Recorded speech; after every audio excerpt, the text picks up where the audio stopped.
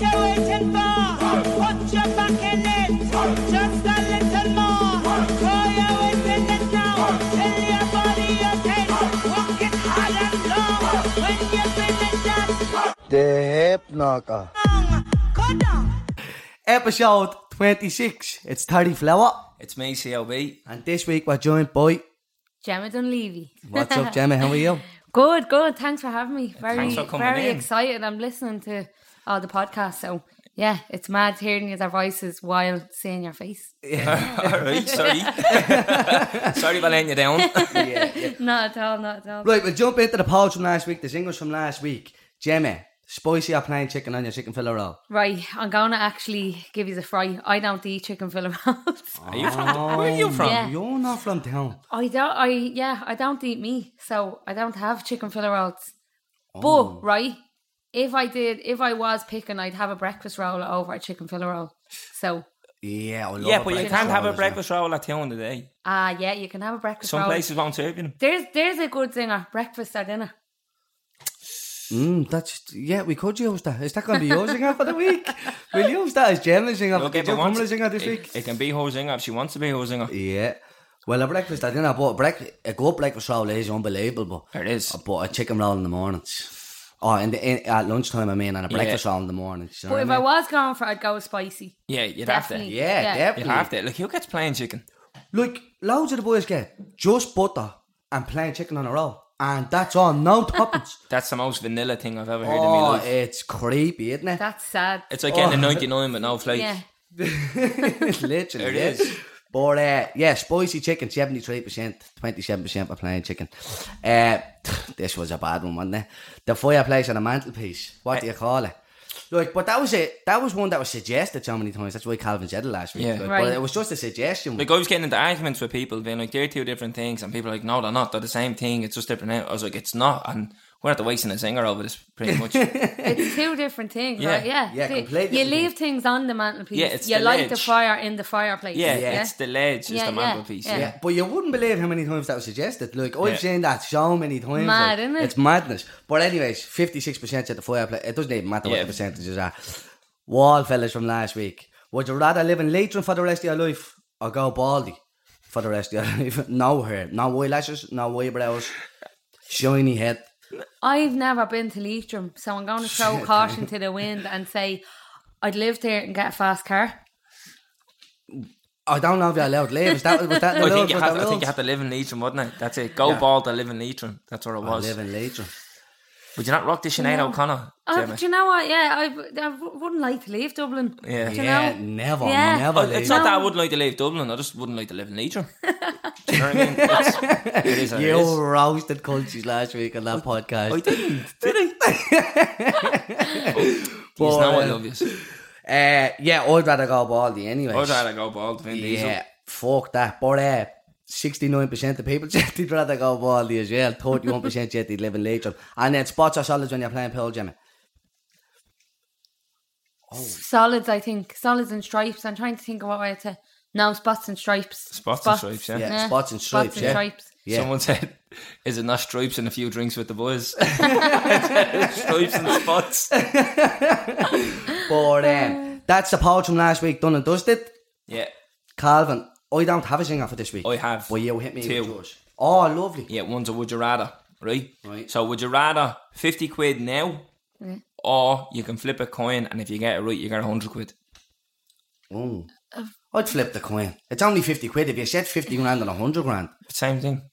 well, it's not because I'd Well, flip No, the coin 50 for- grand, 50 Yeah. grand is... I'd No, be but taking that and I mean, running. in the difference. You know what I mean? Like, If it was 50 quid and 100 quid, I'd flip the coin because you're only losing out on 50 euro if you lose. But if it's 50 grand and 100 grand, there's not a hope of flipping that coin. And taking 50 grand. I'll go 50 grand, 100 grand. Yeah, no, I'm not flipping the coin. Not a No, hope. Gemma. But all I don't know, me head of me. It depends how hard up you are. Like, there's some, you know, like... Well, then I'll right take now, 5 million, I'd 10 say- million. Oh! Oh, I'd taking the 5 million. See, the 5 million sets you for lose, so don't do Yeah, that. Do after the half fi- a mil like- and a mil. There's too many euro signs in my eyes after the 5 million that Yeah. my brain doesn't even understand 10 Well, million. you work out the chances of it, yeah. So you're guaranteed one. So you're guaranteed the 50 or whatever, yeah. And then you have half the chance of winning double the money. If you ask me now, I flip the coin. Serious, I'm my head's wrecked. I don't know what I do. I'd flip the coin. I'd flip the coin now if it was between 50 and 100. Right, flip the coin by 50 and 100. You lose now. Like, I'm not saying we have 50 quid to throw away, but if I hadn't got it in the first place, someone said, there's 50 quid, flip the coin. I'd just flip the coin. I think I'd flip the coin. Yeah, but I don't like even in the 5, even 10 in the million. big ones? Really? I don't know. I'd be tempted. I really am tempted. yeah, You'd get a gaff though out of there, like You'd be struggling to get a gap for 5 million the way things are going. they would there. sure. You Yeah, said mate. you'd be self-alive, you wouldn't, you bollocks? What, for 5 million? I don't, man, I don't You think you, set yourself alive for 3 million. I don't think you would. But I don't mean with a luxury lifestyle. But you set yourself alive with 2 million. I don't think you would, Terence. One You'd million get a wouldn't. gaff and you'd have enough to say set yourself up in terms of it, whether it's a Businesses. business, a job, a financial advisor, whatever debts you need to get yourself out of. Like you could 100%, yeah. For You- 2 million? Yeah, you yeah. set yourself alive with that, but you wouldn't live the Floyd Mayweather or the Conor McGregor lifestyle, but you'd No. live in Dublin. You buy a gap for 750,000 because you make sure it's alright, and then you fucking, 1.2 to play around with? Mate, you get a 3-bedroom gap for 750,000 the way things are going. Yeah, I know, it's shocking, I isn't think it? it's I don't know. Well, that's my one, and then my other That's one. a little one, by the way. I have to say, Yeah, that's it. that is That's a wrecking me great head a one. little bit. Right. Yeah, but that's a good one, yeah. And then this is something that I already know your answer, Terence, because I've gave you stick over this before. But you know when you go to pictures, Yeah. you go to the Odeon. which one is the Odeon? There's one down at the Point. There's one in Oh. Coolock, Charlestown. as It well. depends. Like if I want the buzz, I'm not going to the Odeon because it's like a graveyard down there. You know, Yeah, it's dead. I think it's a great one because I- it's peaceful. I love going there because you do. Sometimes I remember going to see a film there on my own age ago when it only got set up. I had no one to go with. Wanted to see the Life Pine. It was the last week. I was the only one in the whole pictures, and then I was sitting there watching it, and then I started shitting myself because I was like, "Oh, I'm the only one in here," and it was real empty and eerie. I was like, yeah, definitely. Right. The reason why I said the Odeon is because they're the only ones in Ireland that do butter on the popcorn. Are they? Yeah, for the insurance. Wait, does Savoy not do that You know anymore? they butter on the popcorn because the insurance. Ah, Right. Do they not? So, do you get buttered popcorn when you go to pictures, or do you get the nachos? Oh my, I'm a both kind of person. Well, you have to pick one. Oh, nachos. Mate. Right now, Brian, another shout out on the podcast. Nachos all. Me and Brian used to drive out to the Odeon to get nachos, not watch a film, have a game of pool and Loads live. of people used to do Oh that. Yeah. my But god. I just don't get them nachos. unbelievable. Are absolutely atrocious. It's a plastic tray. No. It's like they're like shards of glass getting through in. A few jalapenos on top of them. No. And a bit of cheese sauce, which is disgusting. Whereas if you go to a restaurant, you get You proper get proper nachos ones, yeah, where yeah. the cheese is melted in. Now you pick it up and it's stringy cheese. Oh, they're Yeah. whopper. Them Odeon nachos are the most overrated things I've ever heard of. They're nice. If I was on death row, if I could get like a breakfast, a dinner, and a supper, they'd be my supper. Like, they'd be the last thing that I ate. Really? They're They're like eating I- shards of glass. They're the only thing I've missed during lockdown. Is them fucking nachos. They're unbelievable. I was strung out them, but they are little. Go down to Lidl and buy the packet of nachos. No, I'm it's pretty not sure the that's same, the bro. same thing. It's like saying anything is so It's same. literally. I've seen them making. They literally pour a handful in, and then they throw a few jalapenos on top of them, and there's your nachos and a bit of cheese sauce. No, they're different. A million percent. So I they love were- them. that's exactly what it is. I've seen them doing. But the nachos themselves are different.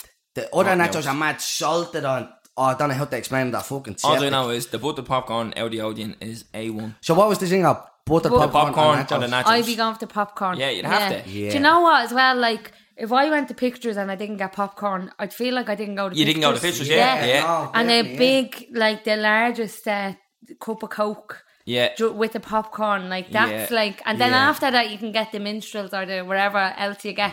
Something I need to bring up as well. People who put fucking like Maltesers and minstrels in the popcorn. Yeah, loads I'm not of into people that. do I'm not now. I and think that's no. worrying. And the same with like putting chocolate in your crisps and all that. Yeah, no, that's it wouldn't worrying. be me. No.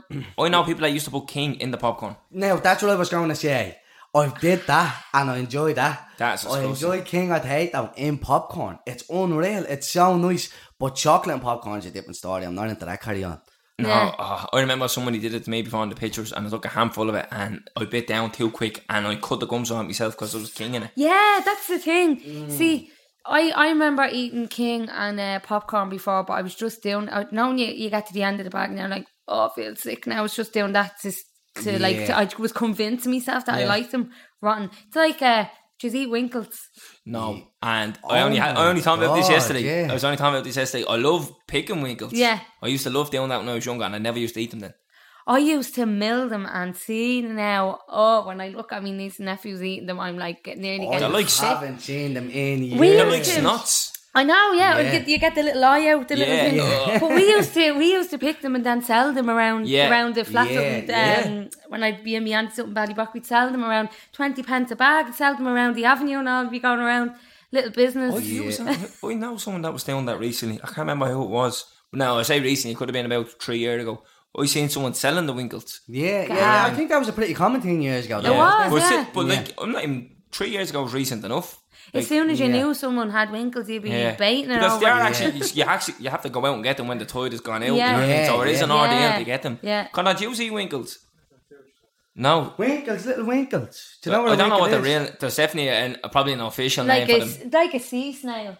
They're tiny. They're They'd be like- stuck to all the rocks when the tide goes out. It's basically a snail that's stuck to rocks in the water. Do you say we were still talking about the cinema? So you suddenly diverged to cinema. What the fuck is it? Keep How up, did will we you? jump into Winkles there? Sorry, That was I. Gemma. That's Gemma Yeah. running away with the podcast. You have to rein me in because one, I talk for Ireland, and two, I segue. Well, you're on talking bollocks, Gemma. It's You fit the perfect bill. for it. You fit you the know what I bill. mean? Yeah, But no, because I was only saying that yesterday. I would love to actually go out and pick Winkles because Yeah. it's good crack. You know what I mean? Yeah. I want to bring Harper out and We show could her. get a singer out of that. Did you eat Winkles or did you pick Winkles years ago? Do you know what I mean? You got a singer out of that, so we'll slap that one. I'm going to up do on that. I'm Sunday. actually going to go pick Winkles now. Probably. I'm going to check the tide this weekend. I'll go and pick them Winkles. my cousins go all the time. They go out nearly every weekend. Yeah. That's them there, Connor's Connor. at the phone, they're Yeah, up yeah, on the that's them phone, there. yeah. So what you do with them, you'd go out and you'd pick a big bag full of them, yeah, and then you boil them, don't you? Yeah. You Yeah. just boil them in the pot. Bit of And- salt. Yeah, and they stink the whole gaff up. Then you get like a safety pin, you know, like a safety pin, and you pull them out with the safety pin. You take the eye off it, and then you pull them out, and they look like a snot. And I know people that were like living on them. I know people reared on them. Oh, my Yeah. dad, he Winkles on bread. now. Yeah, I've seen it Yeah, happen. top of the range. I'll tell you, that I've is seen people do it, but it's Yeah. disgusting. But oh my god, it stinks the gaff out as well. The smell of it used to give me a headache. It smelled like Dollymount on a bad day. Like, Yeah. very bad. Very bad. Yeah. And do you know what the worst part was? You'd hear them. No, when Yeah, you they'd hear scream. hissing. Yeah, you'd hear them screaming when you put them the boil. It's I the don't air remember that, like yeah. releasing from the inside Yeah. of the thing when you. Yeah, That's it's like a whistle. Yeah. I used to say they were screaming. Yeah. I wonder, there's going to be loads of people baffled about this. I guarantee it. There's going to Yeah. be loads of people like, what are you I remember talking about? saying to loads of my friends who were like not from town, and they were like, "What the fuck is a winkle? A winkle? Like, is that a joke name for something?" I was like, "No," showing them, and they were like nearly getting sick. That's why you'd hear someone who has pointy shoes. You say, "Where'd you get Winkle them winkle pickers." pickers?" Yeah, winkle pickers. You take the eye out of a snail with them on you. yeah, Oh, that yeah, kind of- yeah. That's God. mad, isn't it? So So that's- that's only talking about this yesterday. You mentioned it yesterday, I think. Was you the or someone texted us and said it as well during the week? No way. Said That's, something about see, winkles. because Did it's winkle season, isn't it? Yeah, well, it's the summer. You got Yeah. you picking them. So, did you pick Winkles or did you eat Winkles? Does the popcorn or nachos in the Odeon? Yeah. Yeah, and then the coin. We're gonna use. Right, I have one right now. I know what yous are probably going to be like, this is crap, because I know yous are answer for this, but I'm curious to know if anyone listening to the podcast has ever heard, do you know All Hasn's sausages and rashers, and they used to be Oh. remember All Hasn's on Talbot Street? Do you not remember that? no, it was I a actually don't big know. butcher's, but it was like the buzz of a Saturday, all sawdust on the ground and everyone from town would go in, and it was like, anyway, called All Hasn's for years. Someone pointed out to me a few weeks ago that it's they call it Owl Housen's because it's a German. Now you was looking at me going, "What?" it's German. So, yeah, but like anyone, like I said to me, "Ma, come here, do you know that's called Owl Housen's?" And she pissed herself laughing. Like all of them were laughing. Me and all. So I don't know. If you don't know, it might not be worth putting it in, but Yeah, you have to be from down that area. do you? Whereabouts? no, Talbot Street, is it? anyone who'd know All Hasn't, like everyone knows All Hasn't. Like it was do you know where? Where the Bookies is, you know, on Talbot Street now. There's No, about that seven- game shop. There's No, 7 of them. do you know the Where first Super one? Value is. Yeah, across from Super Value. Yeah. No, where the game shop Yeah. is. It was there. And here you Where that mentioned, spar is. Sorry, the spar. you mentioned a minute ago about the sawdust on the floor. Why was the sawdust on the floors in butchers? Yeah. Does anyone know that? It must have been slippery. Because you know what, actually, in it's like that in other countries as well, where the slaughterhouses, I think it's to stop the juices dripping, or whatever. I Yeah. imagine it'd be Yeah, to slippery. stop the slippery thing. Yeah. The slippery thing. Yeah, the to blood and stop stuff. the slipping in the kip. But yeah, no, that's a weird one, yeah. But anyways, that's the thing was done for the week. Right. Talk to us, Calvin. Talk to us. I think you need to talk to us because it was funny that it was a coincidence that last week we were cycling Leitrim and Conor mentioned that Carrick on Shannon's in Leitrim. And Yeah. where were you the weekend, Terence? In Leitrim. Yeah, on the boat. The amount of late suggestions about that. But what a weekend, I Yeah, swear I'm not to going to you. lie, I was jealous. Bro, it's like, imagine, like, that was. Now, my family is mad. I was going to say that, imagine going down with all the boys. But it's like going down with all the boys in my family. They're fucking stonewall mad. But imagine if we did get down there with all the boys. Well, it's on the cards. It's on the cards. We might have something booked for Yeah, it. there's that. I had so many messages I don't about really it. want to as well. say, do I want to condemn myself in the podcast? We might have something booked for Father's Day, but I'll leave it at that. Yes, I know more. We were all living through your stories. I'm sure Yeah. anyone that followed you, I was like that behind the screen, bouncing. It was so. We go there every year, but like that's Yeah. like a family thing that we do every single year. It's and deadly. it's the best buzz ever, and it just gets better and better because like see the first night down there we're all like when it got late, everyone's gargled whatever and whatever. And like first night was like a real karaoke night. We're all jumping up, singing, having the buzz. And then the next night we were calling it the Rave Cave. There was all the 90s tunes, all everyone the the muck. Just late, I just love my family with all my heart. It was just the best time ever. But everyone asked me about it. I don't actually know the prices or that because my uncles still sort it out and we Yeah. just give whatever we have to It's give common towards enough it. though. I know people that go down every Yeah, year. me and load of my friends kind of did set up our own festival. We did it a good few years ago now, and we did it a few times since. So we rented 8 boats, right? And there was 8 to 10 people to a boat. Yeah. Then one of the boats we had a big PA and decks on, and we had a few of our friends that play music. And every day we'd drive the boats down, kind of lock them together, and have like DJ sets or like different people like playing or singing or whatever on them. And it was the best one of the years. We went into one of the towns in Carrick and they booked a DJ set for one of our mates in a local bar, and we all Yeah. went in like, you know, there was like gangs of us going in, and the only people that were there were like people like locals, and then people down hens and stags, and Yeah. I think they thought we were like at Benletto Zoo. We were all like Running out. Yeah, 2 days in, like, you know. out the north, so Oh. you know what I mean? But it's great. It's a great thing to do. It's so good. It's a like, great I can't spot. explain It's a it. great spot. It's like the whole Man. country just converges in there. I got spotted down there. Yeah, I've seen Did you? that. Yeah. Oh my gosh, a gang of young fellas. Because they walked past us, right? And then I think one of them must have said, I think one of them was on TikTok. I thought it was going to be through the podcast. I got spotted about the podcast as well, I'll tell you now.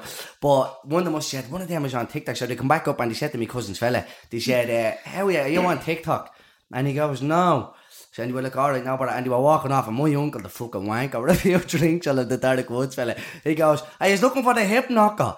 And then one of them goes, I clattered the dust off your hips. And then they all turned around, they all looked at me and they were like, there's the fucking hip knocker. It is And they him, all yeah, ran it's down him, there. yeah. He said, yeah, bastard, yeah, they're jumping in pictures and all. It was just late. So, were you from Dublin? No, Tipperary. Stop. Yeah. Oh, that's dead. We have a big culture following, you'd be surprised. Yeah, bro, the amount of culture. And then we went up the Silver Valley to get a load of rolls and all, and I needed to have a piss, so I took the key on my uncle and I was flying back down the road. And on my way down, there was like a lot of kids on their lunch at school or something like that. I say kids, who were about 14, 15. And when I was running past, they were going, there's the fella off the podcast, they were calling me and all. I said, I have to have a piss club, I have to go, do you know what I mean? But that's mad getting spotted down there. I was Yeah. like, what the Yeah. And then the family and I was like, oh, you're famous. I'm not fucking famous, you man bastards. Mate, I got spotted yesterday, and I say spotted now, this one that was intimidating. Yeah, I was only around the corner from my gaff, and there was a fella at the traffic lights. I was walking, he was stopped, and he was beeping at me, right? And I thought he was beeping the traffic, so I didn't pay any notice to it. And then I seen his window go down, and his board was staring at me, and I was like, what's going on? Your man leaned across, and he goes, keep doing what you're doing. And I was like, what you mean? And then I didn't say that, and then he looked at me again, he goes, keep doing what you're doing. And I goes, nice one mate, thanks. I gave him a thumbs up and I walked, and I said to me board, she goes, oh, you get so much support, don't you? I goes, he's not supporting me, he's telling me if I stop doing this podcast, he's going to boot me head in. That's what he told me. He wasn't saying keep doing what you're doing, he was telling me That's keep doing what you're That doing. is His gas. board and all looked worried, you know what I mean? Like, his board was like, you better fucking listen to me.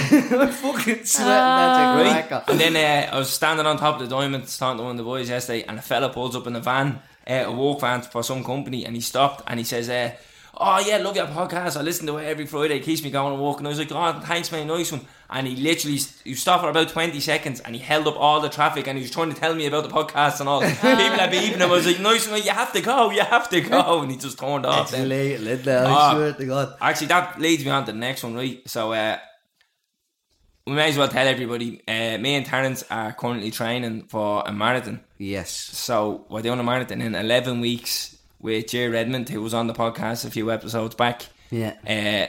Not sure he's too happy with us. Anytime we seem to talk to him, he's giving out to us. He lifted Sorry, me Jay. over off a going on the boat, didn't do any of me runs. For sure, look, I got lifted, but he's dead, right? So, he has us on this training program, and I was out on the run then Sunday, which is, I was in Belfast on the weekend, and I told him I'd be in Belfast, and he's like, yeah, no, but I'll just get this run done when you're back. So I was bollocks. So I went for a run out, I ran to Sutton, and I was running back, and I ran past 3 umplets now. They're about 15, 16. But I didn't pay any notice to them because I was running by, and I heard O'Brien. So I took my earphone out and I looked, and these 3 umplets are running after me. And you were like, are you Calvin O'Brien? I was like, yeah. And you were like, can we get a picture? And I was trying to explain to them as I'm running. I was like, lads, I'm training for a marathon and I can't stop if they do this pace. And you're like, no, but, and they're recording me as they're running past. The video is deadly, yeah. So they sent us the video then. Stop. So I told them I'd give the 3 of them a shout out. So Ben Cahill, Ben Malloy and Pat O'Gallagher, shout out to the 3 young The ones. video was gas, or there's So- that Yeah. following right there. Look at 3 young ones that could have been up to no good, but you were running after me for a picture, so I said I'd give them a shout Yeah. out. You know what I mean? Yeah, Three they look like absolute 3 good legends. young blitz. And something that I wanted to actually touch on as well, just before when I was talking about the boat. I was the only cunt on that boat who was getting hangovers, and I don't drink. And I seen a Calvin story Yeah. a few months ago. What was that? That was after the UFC or something, and he wrote up, sober hangovers are real. So any cunt that does drink out there, does anyone else wake up with a hangover? I woke up Sunday morning with a hangover. Bro, I was what's in the a story? shocker. Everyone was waking up, they're all fresh, and I'm like, I need 2 Panadol now, like. Yeah. I was critical. So me and all the boys went to Belfast on Saturday, Yeah. and up there it's unbelievable. Everything is open. Don't need Yeah. a booking. Don't need a mask. I didn't know. It was like we stepped into another world. It was Yeah. unbelievable. Yeah. The bouncer. The one thing anyone ever mentioned about COVID was the bouncer goes, "I use border hoppers," you know, like that. And we're like, "Yeah, messing." And he goes, "Have you got the jab?" And we're like, "No." He goes, "Well, keep her up and you'll get a jab." We're like, "No, but I may sound it. We'll sit down there." But me and Ryan sitting in a room together, and the 3 boys sitting in a room together. And the next morning, the 3 boys barged into our room and woke us up. And I was in a shocker, and they were opening the curtains and all. I was like, "You better fucking close them curtains." Like, I was in the height of it. I was hanging together. How does it happen, I but don't know. I think it's the lack of from sleep. now because I get that. I genuinely think it's from the buzz. Like now, if you're around loads of people, Yeah. Yeah. and you're like, my family be like that as well. They're mad. Yeah. And sometimes I think your body thinks that you're at the bin like. But I definitely think that's right. Yeah. Because definitely, I and then think all the singing, dancing, you're That's it, screaming. that's it, yeah. and I've then often it is felt late. like, especially if you're at a festival or something, I'd like be buzzing with people. I'd be like, "Is this what it feels like?" And I know they're off the head. I'd be like, "Is this what it feels like to be off the head?" Because I think I'm feeling that now. Yeah, You know, like yeah, that. yeah. It's like some sort of placebo or something. Yeah, like I that. think it is. No, exactly. But someone says to me, "How do you do it?" I said, "I'm like a Labrador." You know what I mean? If someone around me gets excited, I'll get excited. Yeah. You know what I mean? And I was like, Yeah. "Where are we going? Come on, we do it then." And I'm buzzing then. Like I was Yeah. running around the hotel Sunday morning doing knickknacks and all. You know what I mean? Like, you aged me. It was good crack though. But I think it's as well as I'm not drinking, whereas they're drinking, so that's keeping them going. And then I'm just trying to keep up. You're just you know, like Yeah, that. functioning your on. energy Functioning, is yeah. And I'm not eating. I need to be eating, and I'm not. And then the next day, you crash. You get about 3 hours worth of sleep because they're all waking back up again. Yeah. And I'm bollocks then. You're Yeah. like that. So it is a real thing. It's the truest thing I've ever heard. As soon as you seen it on your Instagram story, I'd be in I a was jocker. like, every single time I'm out on a night out now, I wake up in tatters. Yeah. It's obviously all the carrying on. And not sleeping. You only sleep a few hours Yeah, and you're it's not like- eating. You know, like that. Like drinking drugs Well, is what's fueling people. What did someone say to you about the Someone said as well, one of the joke suggestions, someone says, how do you know someone doesn't drink? Because they'll tell you 40 times in an hour-long podcast. That's the truest thing I've ever heard. Yeah, well, sure, look at it. It There's is what it fuckers is, out isn't there, it? It's what we isn't it? do, Well, isn't you're it? up from Dublin that don't drink. Fuck off, Williams, but What a rarity. yeah, but have you any stories about Belfast that you can't share? Right, hang on, let me think. Or that knick-knacking? No, nothing really happened. Like, you know what I mean? We went out, we were out early, everywhere was packed, queues in. What is it everywhere. like? Is there no mass anywhere? No mass anywhere. Queues It's had the madness that book. we say that's the life, I isn't know. it? yeah, we I had to know. book somewhere to go that night, but that's only because it was booked out. You know, Yeah, like that. yeah, So yeah. that was that. There was queues into I was driving, so when we were driving in, all the nightclubs and pubs had queues outside, Yeah. packed. Everyone was buzzing, everyone was bang on. Belfast is some spot, everyone up there is 100%. Then the next day we were going for breakfast, and everywhere was packed again. And the only way you needed to queue was because they were too busy. They said, like, many do you need a table for 5? Give us 20 minutes, we'll try and clear something up for you. You know, like that. It wasn't none of this, like, oh, you booked in, oh, right, you have to come back and blah, blah, blah. Yeah. None of that. And then we got fit out, that was grand, like, you know what I mean? Benedict, like, it's a bleeding nightmare. Yeah, and I'm actually going back up next week with my board. So we're going back up for the bank holiday. It's Yeah. great just even seeing. I was up there a few weeks ago, and it's great even just seeing places open. Like, I was only there for, I think I was there for 2 nights, but I was there for work, so I didn't really get to go out Experience it, or yeah. and like. But I did go out for something to eat in the day, and even just getting to sit outside somewhere now. Because I think since then, I think it was around the 24th of May. That's when they opened like indoor stuff. No, up that there. was this weekend. Oh, was it? Yeah, the Right, weekend gone, their right, bank holiday. yeah, so yeah. we So you got up just strategically in planned time. it, you know what I mean? Dog work. Right, yeah. See, when I was there, you couldn't sit in, but everywhere was kind of pedestrianised, and Yeah. you could sit Yeah. outside, and it was real different. Like even and going into shops, great buzz. like, They're everyone's loving her up there. You know, it's fucking mad. But it's mad, isn't it? Like that's an hour and a half away. Yeah, and where you were, how far away was Carnagon Shannon? Couple of hours. Oh, over 2 hours to So get down to it. in the mad, so I drove shorter distance than he did, and I had a completely different like set of I rules. know. It's on blade. Oh, yeah, you mean the rules? Yeah, Yeah, yeah. it makes no sense. it's a load of bollocks, isn't it? No, it's mad, It's a like- weird one, but it is what it is. Right, well, that's our weekends talked about. Straight into you, Gemma. Fill us in. So Gemma, in the hussy. Yeah, What's your name? so- Where'd you come from? My name's Gemma Dunleavy, from Street, Dublin. I'm a musician, an artist, a singer, songwriter, whatever you want to call it. And yeah, I'm making music and working mainly in that. And in the last probably 5-6 years full time. And then last year I released an EP called Up the Flats, which was like kind of like a love letter to me community, Sheriff Street. And yeah, since then I've just been doing loads of music things. Well, that's one of the full reasons time. why we're big fans of you. Is like you're representing like Dublin One and the working class areas and stuff Yeah. like that. The songs are playing quality as well. Do you know what I mean? So that's one of the main reasons why we got you in here. But talk to us about life growing up down the Sheriff Street. Yeah, so I was born in the flats before they were knocked down. Yeah. Like huge family. So me ma has 8 siblings, me dad has 8 siblings. They've all loads of kids.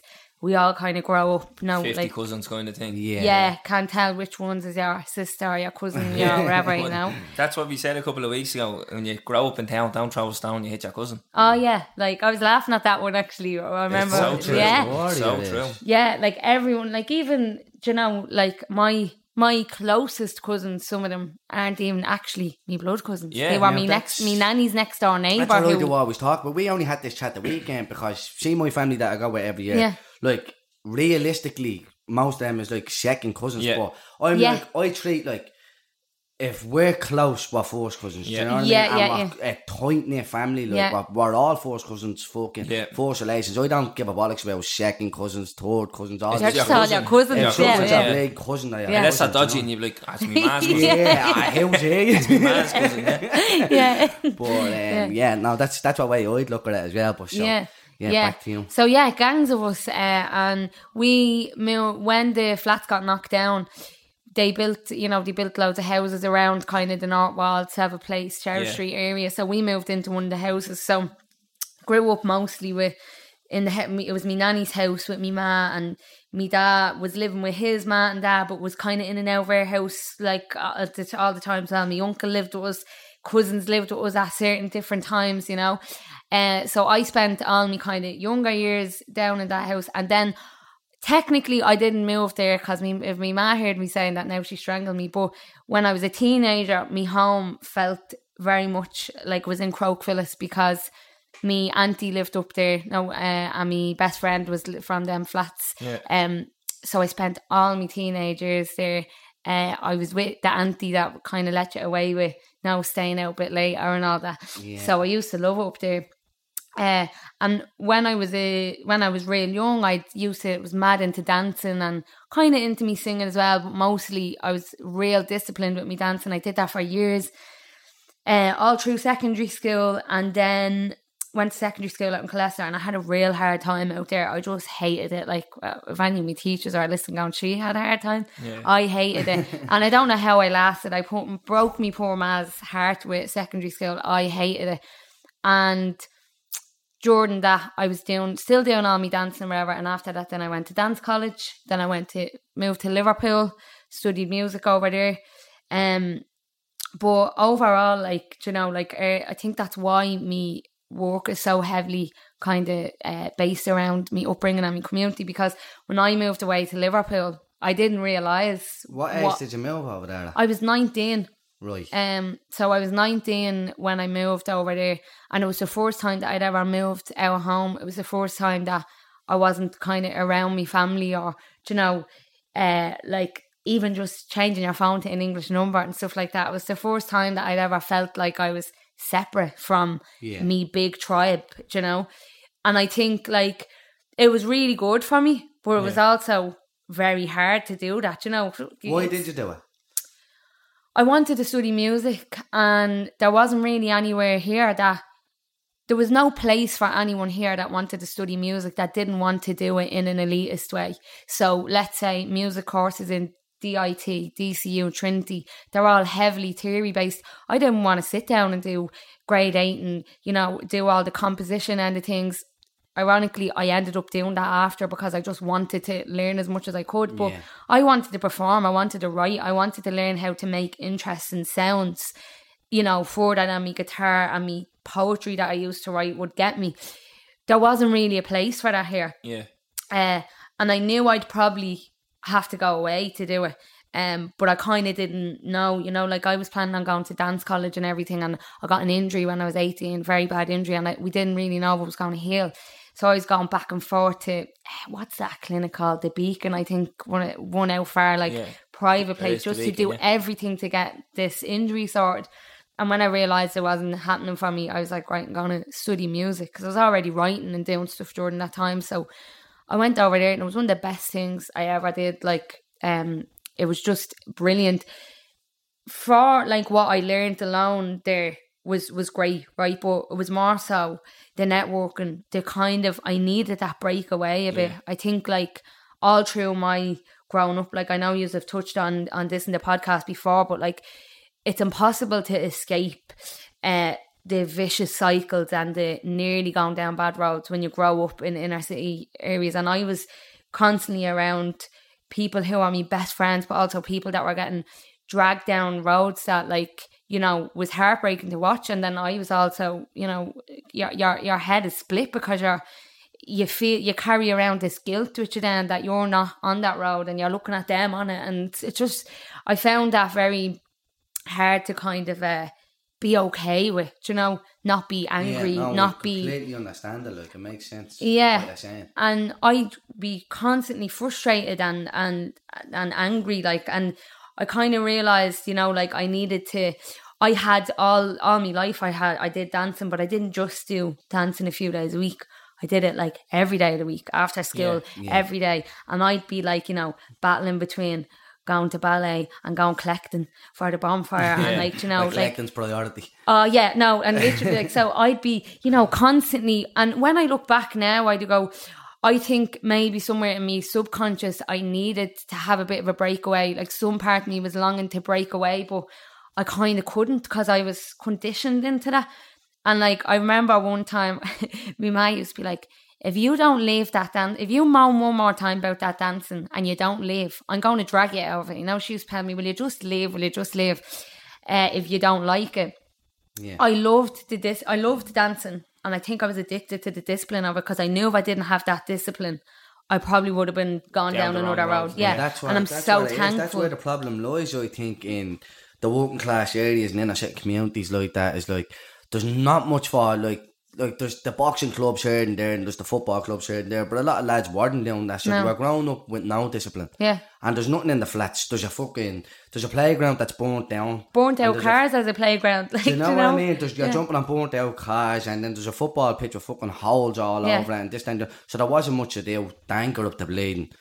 A lot of shit, you know what I mean? Yeah. Like what kids go up there, And that's where it, the because you've problem nothing lies. to stimulate yourself. Do you know the way? Like if Yeah. you've nothing to stimulate your brain or any kind of interest that you have, you're going to respond to the things that are around you. Do you know that way? And then if you're on top of that, going through pain for what you see your loved ones going through, you're then extra kind of sensitive to how you respond to things, you know? Yeah. So like, I remember I have a distinct memory of going, I was out with my friends in Ballyrock, and I must have been probably 40, and I'd say we were going collecting, I was pushing a big Sheila down the road, right, and my phone's ringing in my pocket, and I was saying to me, "Ma, I'm not going to ballet today, will you just tell the teacher?" And my man's like, "I'm not ringing her, she needs that off me, if you're not going, you're ringing," or else So my phone starts ringing, right, and I'm in the middle of pushing the Sheila, take out my phone, I'm like, "Hello?" And the teacher, she answered me. Now, I can't even take off her accent. She was almost like West Brit sounding, you know, and she's on the phone asking me where I am, and I'm panicking, full of oil, looking down at myself in a Manky tracksuit, hood, you know, yeah, And and I'm thinking like, oh my God, I'm going to get battered, she's going to kill me, because she would be the type that your next day I'd go to hell. I was the one that was getting picked on all day, you know, and that was the constant kind of battle with me. I was constantly kind of wanted to be in that world where it was so, like, where I was learning these new things and having these new experiences, but I missed me comfort and I missed me community, and I was constantly kind of like an outsider in those worlds, and constantly trying to like fight for me place there. No, like even when I didn't realise I was fighting for my place there, when I look back now, I go, like, you know, you were fighting for your place there. Like, you were the odd one out there. You were the one that had to work that little bit harder, or had to prove yourself more, do you know? And yeah, I think like now I look back and I go, that's like the best thing that I ever had, was me kind of like hunger for that discipline. Like, and I genuinely think like, because I was born a girl, my environment was slightly more different to if I was born a boy. Loads of the, you know, young fellas I grew up around, young fellas in my family, they might have even had the same opportunities to me, but it wasn't their environment. Let's say when I was hanging around with my friends, we had dancing as an option. We had, you know, like different role models on the telly that were options. The boys in our area didn't. There was no role models in our area really for the young boys growing up. They had football and they had boxing, but like you say, if you're not interested in that, not everybody is. That's No. the thing, and that's what it was nearly based around years ago. You either play football or you fight, and if you Yeah. don't do either of them, well, then God knows where you're going in Yeah. life. Do you know what I mean? And Yeah. it was heavily based around that, and that's where I feel like a lot of the problems went. And like you were saying, like, there wasn't like a lot of people to look up to from the inner city that wasn't a boxer or a fighter. No. Or a boxer or a footballer, I mean, like who else did the lads look up to years ago? So if there's no one to look up to and no one to say, right, well, look what he's at the doing, so he's fucking doing a podcast, let's say. Let's look at him and let's go to the fucking youth club and we'll learn them how to do a podcast, and someone will be interested in that. There wasn't that. It was either you fight or you play football, and if not, you go out and rob cars, sell drugs, take drugs, wherever and wherever. That's what I always say to Calvin. It's like if you have no one to look towards something and say, well, look, he fucking did that, so I'm going to try and do that. It's like it won't register in your brain. So it's like I say to Calvin all the time, like, about in this situation, it's like there's like running records, like people, there was like world records for running and stuff like that were held for like 100 years and 150 years, and nobody could break it because there's nobody to look at say, oh, you can't break that, like that's the world record and that's that. And then someone breaks that world record and it gets broke 3 times again that year. It's like it's a complete mental barrier, like. So it's like it's held for 100 years. Someone breaks it and then 3 other people break it in the space of 12 months. You're like, what the fuck? That just shows like what your mind can do for you, you know what I mean? Like if you see somebody doing something and somebody going down a path or somebody doing something in a positive way, you can also do it, you know what I mean? But there wasn't much of that for any young kid. Like if you didn't like boxing and you didn't like football, that was it, you know what I mean? You were sort of snooker in that sort of sense, and that's a problem I felt.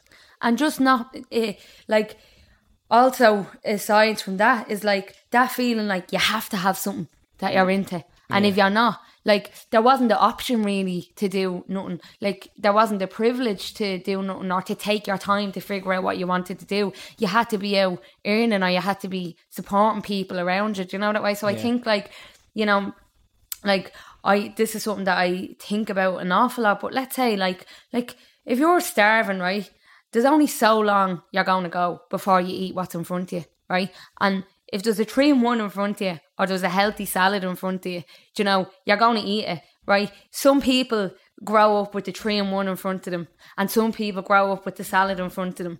Who's going to be better off health-wise after eating a whole load of 3-in-1 or salads? Some people have the 3-in-1 in front of them. They take the initiative and go, do you know what? I'll actually go out and get my own ingredients and make something because I'm not really in the mood of that. And some people go, do you know what? I've had a rough day. My home life is fucked up. I've had a terrible upbringing. Give me that. I can't be arsed to do anything else. Yeah. And it's just one of those, just based on where you come from, what family you happen to be born into. Some people are just the underdog, and it's like you're nearly expected to dig yourself out of holes so deep that people can't even see down into them. Do you know? And it's like you're reprimanded if you don't dig yourself out of, instead of going, hang on a minute, like, do you know, I've only been thinking about this in the last few years, but like sitting down a few weeks ago and I was thinking, by the time I was 19, I had 14 significant deaths in my life, right, that had impacted my life that's not like, you know, me ma's cousin or me great auntie. These are like close things that, at the time other people was going through it as well, so you don't see, I'm going through this. But when I look back at it, I go, that if that didn't happen, my life would be kind of different. Yeah, 100%. And you normalise it. You completely normalise it because you go, like, and it's you just kind of have that stiff upper lip, I think, as well, especially women from the inner city as well. They have this thing of holding the fort together. Yeah, big like, time. When I look back at me nanny, me granddad was out on the ships 8 months of the year. She was baby making machine. Like, no, he got her pregnant off to the ship, and that was the norm for them. Yeah. She held the house together. He sent back money, you know, like that was, and it wasn't just him. That's exactly how it was. And if you looked at all of our ma's from the inner city and all of our nannies and all that, they held the fort for the entire families. Like my nanny Betty, which she's not actually my nanny. My nanny died before I was born, but she's my great auntie. She's my nanny's sister, but she fucking read every one of us. Like, there's 100 of us, and she read all of us. Like, there's a point in time when we all say, remember we lived with Betty. Remember that's touching on what you said there about your nanny. I have, like, my nana, people are actually slagging me for calling her my nana, but the reason why I call her my nana is we all call her nana. So this is me dad's ma. It's just different households. She's me nana, but me ma's ma is me nanny. Yeah. And if I was talking about your nanny, I'd say your nanny. I wouldn't say your nana. But I have people who are not even like whole grandchildren that call her nana. Yeah. Do you know what I mean? Yeah, it's that she's contributed to raising them at some stage of their life. But I think that's so beautiful, and that's something that wasn't until I moved away that I realised that wasn't the norm. Do you know? Like, it was real. Like, it was just mad to me that people weren't, you know, as close as like I was with my family. And like that, I think like we were privileged and sometimes a bit hindered to be in a bubble in the inner city, where it's only when you step out of that bubble that it starts to become a problem. Like, for example, my dad's a truck driver, been a truck driver since he's 17, right? He's in his 50s now. You know, hangs around with his family, hangs around with his friends, doesn't really have to be in situations where there's not many people who have had a different upbringing to him. So he's not really aware of the prejudice as much as, say, I would be. I'm in realms all the time where I feel like I have to bite my tongue, or else I have to filter me feelings to be able to articulate myself in a good enough way to ask someone not to use the word junkie in front of me, because it has a deeper meaning than it does for someone who throws it away. And I don't like hearing it used in that manner, when, especially from someone who probably hasn't experienced someone literally disintegrate in front of them through drugs. And so, and that's just, you know, one small part of it. And like, don't get me wrong, I have a great life, and I live very happily, and I feel like I'm one of the lucky ones in very many ways, and especially, you know, down to me community, like, you know, does the lines in one of my songs came straight from me nanny. We had nothing, but we had it all. She used to say, you know, we knew it was better when we were in the flats because we had nothing, but we didn't know that, you know, we were better off for having nothing. We didn't know what we were missing, you know that way. But I do feel that it's something that I feel like I have to raise, or I have to talk about, or I have to, you know, bring that up, because if I don't, the person behind me is going to experience the same thing. And if I don't, you know, try to change that, or, you know, like break the stigma, like, what can I say for myself as a working class person who did struggle to get into those areas? It's not even that you're stopping the next person getting an earful of it. It's the person whose mouth it came from. You're changing their perception of everyone. Like, oh wait, this is an intellectual in front of me. Now she's going to be that person, like we're saying, that breaks that barrier. Yeah. So when she breaks this barrier, so you have a platform and you're going out there and you're talking about the working class area and the stigmas and all this carry on. Like, although it doesn't matter if you don't make a fucking worldwide and you're not this superstar and whatever, but the next working class kid behind you might go, well, Gemma Dunleavy was out here trying to blade and fix this and talk about this, so now I'm going to do that and I'm going to break into this world. And it only takes to see one person doing something to sort of go, I'm going to do that. Yeah. Do you know what I mean? Even at that as well, and it highlights to other people, to that person that's the next in line behind you, that an issue that you see as an issue that they probably would just be normalised to.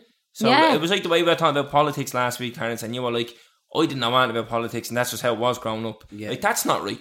That is not right. And how we're told growing up, like, you don't know anything about politics, keep it that way, you move on with your life. That's not right. No. And it's what you're saying as well, Gemma. You know, there's issues out there, like people saying the word junkie, and you just think, all right, they call that person a junkie, I'll move on. But you're saying, no, you shouldn't call that person a junkie. So I'd be like, do you know what? I hear people saying that every day. Yeah. Maybe that isn't right. Yeah. Yeah. And it sets a new trend in. Yeah. It highlights issues to people. So you're doing a lot of things there by just calling someone out and saying, I'd appreciate it if you did. And exactly, that's what it's about. No, exactly. And that's what it's about. It's not about, here you know, you're wrong, this is right. It's not, because, do you know what? I think every day there's something to learn, and there's something to learn from everyone. That's me. Cousin Stephen always says that to me. There's something to learn from everyone. And he's dead right, because even the people that you think you've, like, you know, I've learned more from the people who I have felt, you know, have been judgmental to, like, the people around me than I knew at the time. Do you know what I mean? Even like with the whole, say, politics thing, the reason why inner city people didn't know much about politics, because, and still to this day, we've real problems in our sitting rooms, real urgent problem. We've someone who needs a house, we've someone who needs a drug program, we've someone who needs a solicitor for a crime that they're getting caught up to, just based on their geographical location and where they were raised. So we don't have the privilege to sit back and go, oh, I choose left or I choose right, or what is left and what is right. We have to go, here, who got me sister a house when she was on her back and was needed to, like, you know, was nearly going into hospital with the kids. Who got her a house? Who did this, you know? That's kind of where our politics lie. And I've always known that. Like, my nanny used to, she used to call Joe Costello leave it with me for years. Right? Because every time she'd ask him something, he'd say, leave it with me. And she'd go, here, where's leave it? Do you know, and around our area, that's kind of how politics was run. Yeah, and it definitely is. Like, there's allegiance. It's still like, he got my auntie a flat, I'm going to vote for him. Yeah. And but his party's ruining the country. Yeah, but again, it's one of them things where we're sort of raised on, if somebody helps you, you loyalty. It's loyalty. Who you are, what colour skin you have, what way you talk, none of that carry on. If somebody helps you out, you help them out, and that's just the way we were raised, you know what I mean? But in the long term, they're probably screwing you over. But we don't know this. They show you a bone now, but... And that's where you have to, that's where, like, I'm so, like, guarded with kind of, like, for me, right, I'm a bit of a comedian. I'm from the flats, right? I grew up in the most kind of working class environment you can get. I'm multifaceted, right? I can sit and talk about politics, I can sit and talk about the injustices in the world, right? But most of the time I'm sitting at home with my ma doing telly bingo or buzzing off me family slagging each other, because that's me comfort zone, and that's and it's only true having to learn enough about your background and where you're from and what goes on, because you need to stand your ground, because you need to stand up, that you kind of become aware of these things. But the thing for me is, right, you know, I don't really feel that much judgment on me, right? So like, but because I'm a bit of a chameleon, I'll say, just because I've one foot at home in Sherver and I've one foot in the arts world, that's why I say I'm a chameleon, not because I morph or try to fit in other places. It's more so just because I fit in these other worlds. But like, I sit and think, would you give my dad the same treatment that you give me? Would you give my auntie the same treatment if she's behind you in the shop? You know, because I remember being at a party years ago, and a fella that I knew who was at the party, who was kind of, you know, distant friend, like goes to shop to get a chipper, and someone came in on drugs into the chipper selling smokes, you know, and he comes back around and has this gas story about the person selling the smokes, but the way he's going on about it and the word he's using to describe this drug addict and stuff, I'm sitting there going, hang on a minute, like you could be talking about any member of my community or my family. You think I'm different because I'm sitting here and I'm able to join in on your conversation, all while you're slagging that person, calling them a junkie for having a drug addiction based on that environment, and you're coming here with all your class A drugs, you know, doing them like there's no tomorrow, you know? No difference like, whatsoever. and there's an artist called For Those I Love. He made an amazing album. It came out, I think this year. I'm all mixed up with the years and the months these days. But he's a line in his one of his songs, and he says, your drugs aren't class, they're upper middle class. And like, something never hit home for me so much, because I'm like, you know, I came up in the music kind of scene, doing dance stuff, so spent a lot of time in like clubs and touring with a fella I used to have like a duo thing with, and we mostly played in clubs. It was all dance music, and you're in that environment a lot, and it just tends to be kind of, you know, people that wouldn't be from my background, and you see that a lot of the time, and that is a bit like, you know, that's kind of, that's hard to swallow without saying that, and you know, but like, that's why I think it's so important for me anyway to speak up, because I'm like, I don't care what you think of me. I wouldn't be having you looking down your nose on any of my family, you know. Like, you might you can have whatever education you want, but education or money can't buy a cop on.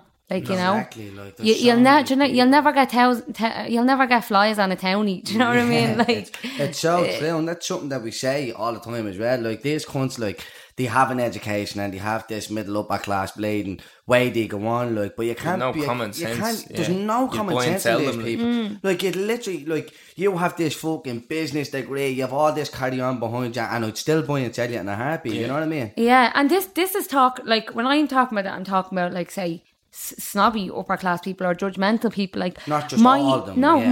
my like, I owe a lot of my career to people that aren't from the same background as me, and like, and these, you know, I feel like when I'm talking about this stuff, I do have to kind of point that out, because like I say, I teach people, teach music, like, and I teach people that are from completely different backgrounds, the nicest people you could ever get.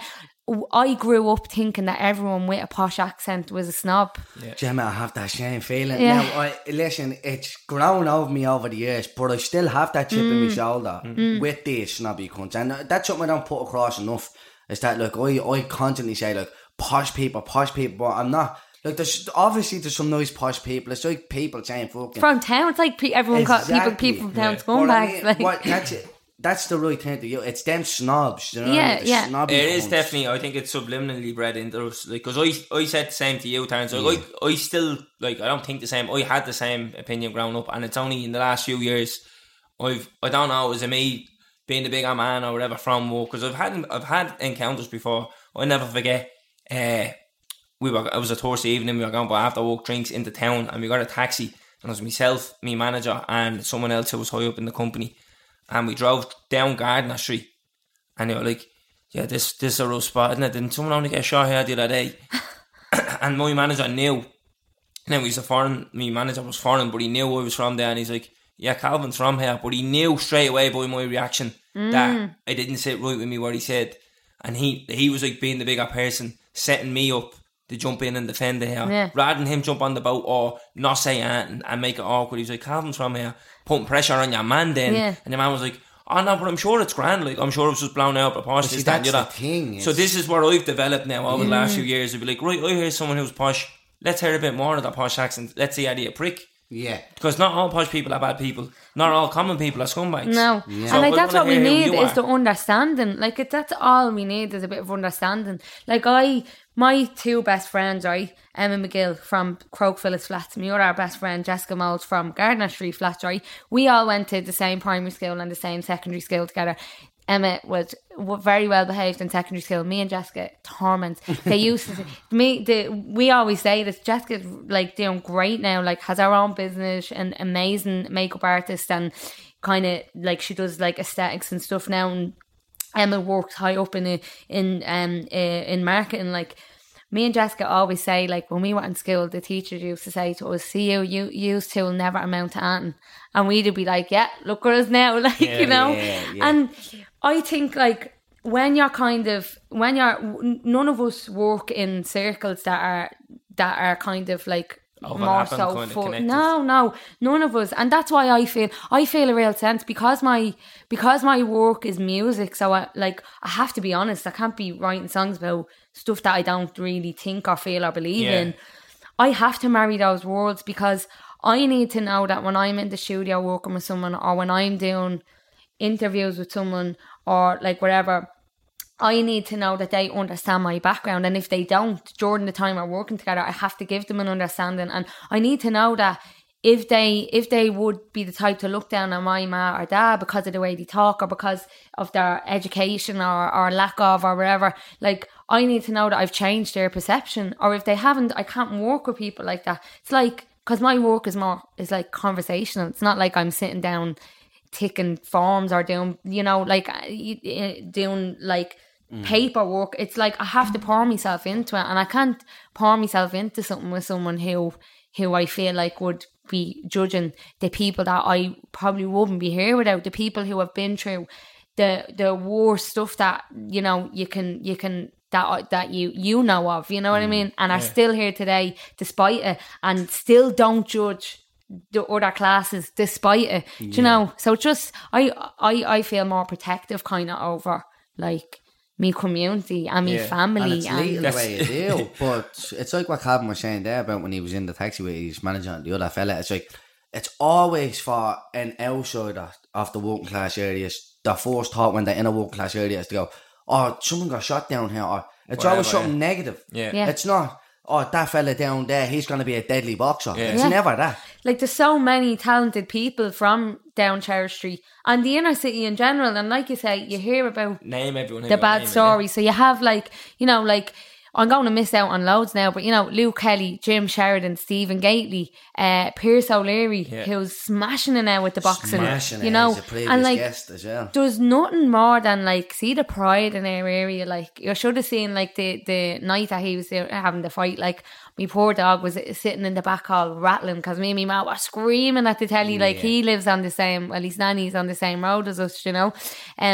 So it's just like, just such a sense of pride. Kellyanne Harrington, the boxer, up the road. I went to school with Kellyanne, like, and cross you know, the road more than as well as Houlihan.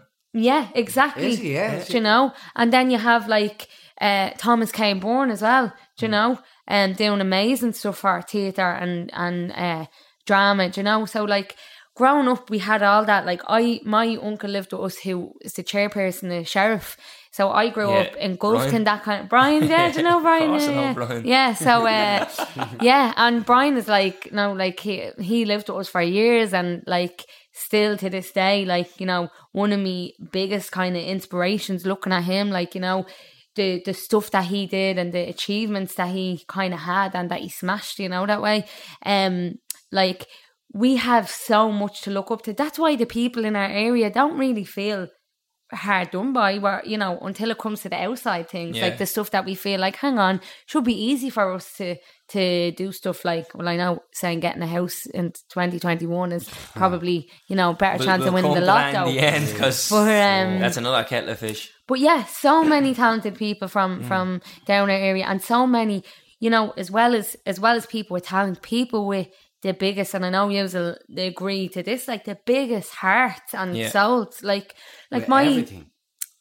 this is a mad story. My great nanny, right, was made an honorary midwife in the Rotunda, right, for the work that she did in the flats years ago, or the, I wonder was it the tenements or the buildings now, I'm going to get her mixed up, but she basically, right, used to just go around delivering all the babies in the flats, and you know, like wherever time it was, like they'd knock at her house, the Granny Dunleavy was her name, and she'd whip the sheets out of the scullery and run down and deliver the babies. And people then became kind of like, no, back then so many babies had died and whatever, people were nearly like, they were afraid to go to the hospital because now, like one horror story of a whatever. Whereas, you know, you're getting whoa. Yeah, Yeah. so they'd run to her, and she delivered hundreds of babies in the flats. Now, this was around the time of the Monto, right? Yeah. So she then started looking after the sex workers in the Monto. So, Terence, you don't know what the Monto is. No, fill me in. So it's actually where I live. Right, in right. The Diamond Ah, there, yeah. So the Monto was the biggest red light district in Europe at one What? stage. And it Yeah. was Yeah. down there? Yeah. It's at the, at the top of the Diamond. At Yeah. the Diamond. Where I live there. Yeah, just that's- up there? That's right there. Right where you come out where the school is there. And when was that? When was that? In the 50s? Would no, it Earlier? would have been the 1920s. Earlier than Yeah, that. So yeah. the Dubliners no, have wait, this- the Monto. I'm thinking of the year my nanny, my great nanny. I'm not too sure exactly of the year, Yeah, but The Dubliners have the song "Take Me Up the Monto." take me up the Ah, Monto, Luke Kelly singing it. Monto, Yeah. Monto. Nuts, yeah. The boys. Yeah. So that's So- what she's saying. The sex workers' I babies. got it. Yeah, and there was loads of sex workers in the Monto at the time, and so me great nanny used to take them and deliver the babies and help find homes for the babies and stuff. And there's stories of her, like going up to pimps and putting her up to them and you know, going for them, giving them backhanders and stuff, when most men at the time were afraid to go near them. And she became this kind of like pillar back in the day of someone that you would go to help. She was this tiny woman, like I'm small, she's smaller than me. So just even knowing that that's in your... that's not rare for people. There's loads of different. I'm sure loads of other humans and young fellas have stories of people in their, especially women in their family, that did stuff like that, you know. 100%. And that's the thing as well, what people seem to forget. Like Luke Kelly is from Sherry Street. Yeah. He's from the flats in Sherry Street, Yeah. wasn't he? Yeah. And like it's mad. Like one of the he would be he is a legend. Is legend coming from Ireland. Yeah. Born and raised in Sherry Street. Like, Yeah, you know what I mean? mad. And that's why that statue's there now. It is a epoxy statue, but I know. Look, Gemma is shaking her head. So that was the thing, Yeah. when that statue got put in there and it was getting vandalised, everyone was like, you can't have anything down there. It wasn't someone from Sheraba who was wasn't. vandalising it, you know what I mean? Your man was actually done He for was it. caught, he was- Do you know what? yeah. I caught him one day, right? It was only when COVID was only at coming out, so no one knew where it was, right? So I'm walking my dog and I see this fella, right, with the and I bomb it up to him, right? And I'm like, come here, you. And then I felt so stupid because I got like, you know, within an arm's reach of him. And I was like, not touching him, he's probably riddled, like, you know, because we didn't know what COVID was COVID down was, here. yeah. I see you, and I'm just there shouting a load of stuff. Just take my phone out and I video him, right, and here I am now. I'm going to find out who you are, whatever. I swear to God, I put it online. Going, does anyone know him? Like, and on me Facebook, I have just everyone from my area, and my family or whatever. The thing ends up getting rallied on the internet. Like within like an hour, my mum was like, Gemma, everyone sharing that picture. Did you see it? Someone gets on to me saying that my phone was ringing. Someone from Star Street ringing me to come and give a statement. I'm like, here. But they good got luck. your man in the Caught end. him, yeah. He got caught. From, doing it it. was from he Tala. from? Or, I'm nearly sure it was Tala. I don't know, he was a fully grown man though. Yeah. He was an From outfit. Palace. Like, No, he had a drug addiction, and I think it looked like he was probably doing it for being put up to doing it for, something in return, basically. But the thing about it is, the reason why I brought her up is how outraged everyone from Sheraba was that was getting done. You know what I mean? Like, what the fuck is doing? Like, vandalising that. Like, they were Do you know so what proud of it. Like, you know the what I mean? funniest thing was, right, even the women that weren't that into the statue, right, that were giving out about that it was, you know, that the south side got the nicer one and all that, right, were out with their flash and all, right, scrubbing the statue the next morning, and whoever, like, was in charge of the statue came down and was like, no, you can't, like, that's going to wreck the thing. All out with their flash and the cloth, because people don't, like, don't know any we're better, proud of yeah. our area, like, we don't want a bad name in our area, we don't want, like, you know, these things, like, it's like, when I said I was working in Belfast a few weeks ago, and, like, there hasn't been anything going on in our road the last while, lovely and quiet and whatever, and what happens the night before, they send a driver down from Belfast to pick me up, right? Someone decides to go out on the road and spray paint IRA everywhere, and this lad from Belfast is Drives coming down from Sandy Road, comes to, that's where I was getting dropped off to do for the job I was doing. I was like, I looked out my window, I was like, oh my god, my mum was like, are you joking me? Of all the days, yeah. Of all the days, like. And there's another one I want to touch on. Terence went to told it there, surprise, I was talking to Gemma. So James Sheridan is from Sheriff Street, right? He's a director, yeah. So he directed My Left Foot, In the Name of the Father, and Get Rich or Die Trying. Yeah, I didn't know that. You go direct Right? Yeah. in the name of the Father. So this is why I'm telling the story, because it's so funny. But when that came out, 50 Cent was down in Sheriff Street with his crew. What? And Gemma See, can't I remember didn't that. know. See, I bet I was probably too busy up in Meega and Ballybuck. Yeah. Missed out. I was 50 sitting Cent was down there, yeah. probably Was in Sheriff listening Street? to. Yeah. Now, I swear to you, crack good it, God, mate. if Yeah, this yeah, was a I'm wind up and someone told me this, because I would have been about bleeding 10 or something at the time. Here, if anyone knows if this is a wind up, No, text I'm pretty in. sure it's true, yeah, but there was gangs of them now, all his whole crew from New York was there, and it was to do with either was he playing? I don't think he was playing, I think it's because James Sheridan told him to go down there, it was something to do with the film. Like, Mad, go down isn't there, it? that's where he's from. Now, so That's there's another a mad famous one, yeah. person, yeah. That is how does your man Jim Sheridan go from In the Name of the Father to 50 Cent? Like? Yeah. I know. How, Crazy, like, isn't it, but, mate? but how does that happen? Like, that But is like, nuts. that's another thing then, like that. Get Rich or Die Trying is a great film, yeah, and I'm Yeah. sure a lot of In the people Name of the fucking- Father is better. Yeah, I'd agree. But I mean, like, you know, like gangster rap music, selling drugs, crime. People like that, watching that. That's a deadly film. Bet you didn't know the director of that was from Sheriff. Yeah. Look, that That's exactly. so true, yeah. And that's something that you wouldn't hear. So No. again, like if someone's gone past Sheriff Street, they talk about the vandalism on the statue or the fucking stabbing or the shooting that happened, and not the James Sheridan fella who was bleeding, directing 50 Cent movies and In the Name of the Father and stuff like that. You know what I mean? It's fucking mad. Yeah, Do you yeah. know what I mean? And that's it. Like, and you know, it's like I think kind of like heightening the voices of the people who are doing good things for the area is kind of more so what we should be doing. I wonder if that had been spoken about 10 years ago and was more normalised than talking about the crime, would people be so quick to kind of bulldoze through our area? Do you know what I mean? Yeah. They'd feel like there's something there worth preserving. I don't know. You know, you would hope that, but I don't think so because, you know, greedy bastards are in charge and not people who care about community. But like, yeah, that is mad because I think as well, like, you know, I know you've talked about this before as well on the podcast, but like, especially like police and you know, like discrimination towards people from inner city areas, how you dress, how you look, what your second name is, Your accent. yeah, all these things, you know, and having to put up with that as well is a whole other kettle of fish. That is, What your second name is, that just reminded me. I remember like when you get pulled, like some of my mates would change, they use that man's second name when they had to pull them. Yeah, a lot of the boys as well use their middle name. You can use your middle name. So, like, if you can use your middle name as your first name or your second name. So if you get pulled in, do you want to tell us your middle name, no? Aiden. Aiden. Yeah, So if it's my you get dad's put in and they ask you what your name is, you can say Aiden O'Brien. Yeah. And then you get pulled by another cop at who, like down the road, you can say Calvin O'Brien. They can't tell you it's not that's your fucking name. Yeah, you know but what I mean, like they use like, so my Yeah, name's man, Calvin O'Brien. dad's They use, second name. yeah, second, me, like your man's second name, because their older brother might have been in trouble, and he'd be like, "Oh, you related to Gavin So- Power." and common. and You it know what would I mean? be, it would and be then put straight against away you'd be Yeah. like, boom. Well, if the apple doesn't fall far from the tree, kind of thing. You know what I mean? Yeah. And It you was a know, very the common funny thing is, like, I was only having this conversation recently, like, you know, like, I know of people in the police force, right, So say friends of friends, I don't know the people Directly. No, but stories from my friends of their friends gloating about taking hash, drugs, drink off young fellas and bringing them back to parties where their mates are at. Now that boils my blood. There is no other way, like, like if you know, like you've no problem with like your mates, you know, like when they do out like that. No, but it's different when you're in power, when you actually have the power in your hands to put someone down, going as far as murdering someone just because you think they won't have a voice because of where they're from.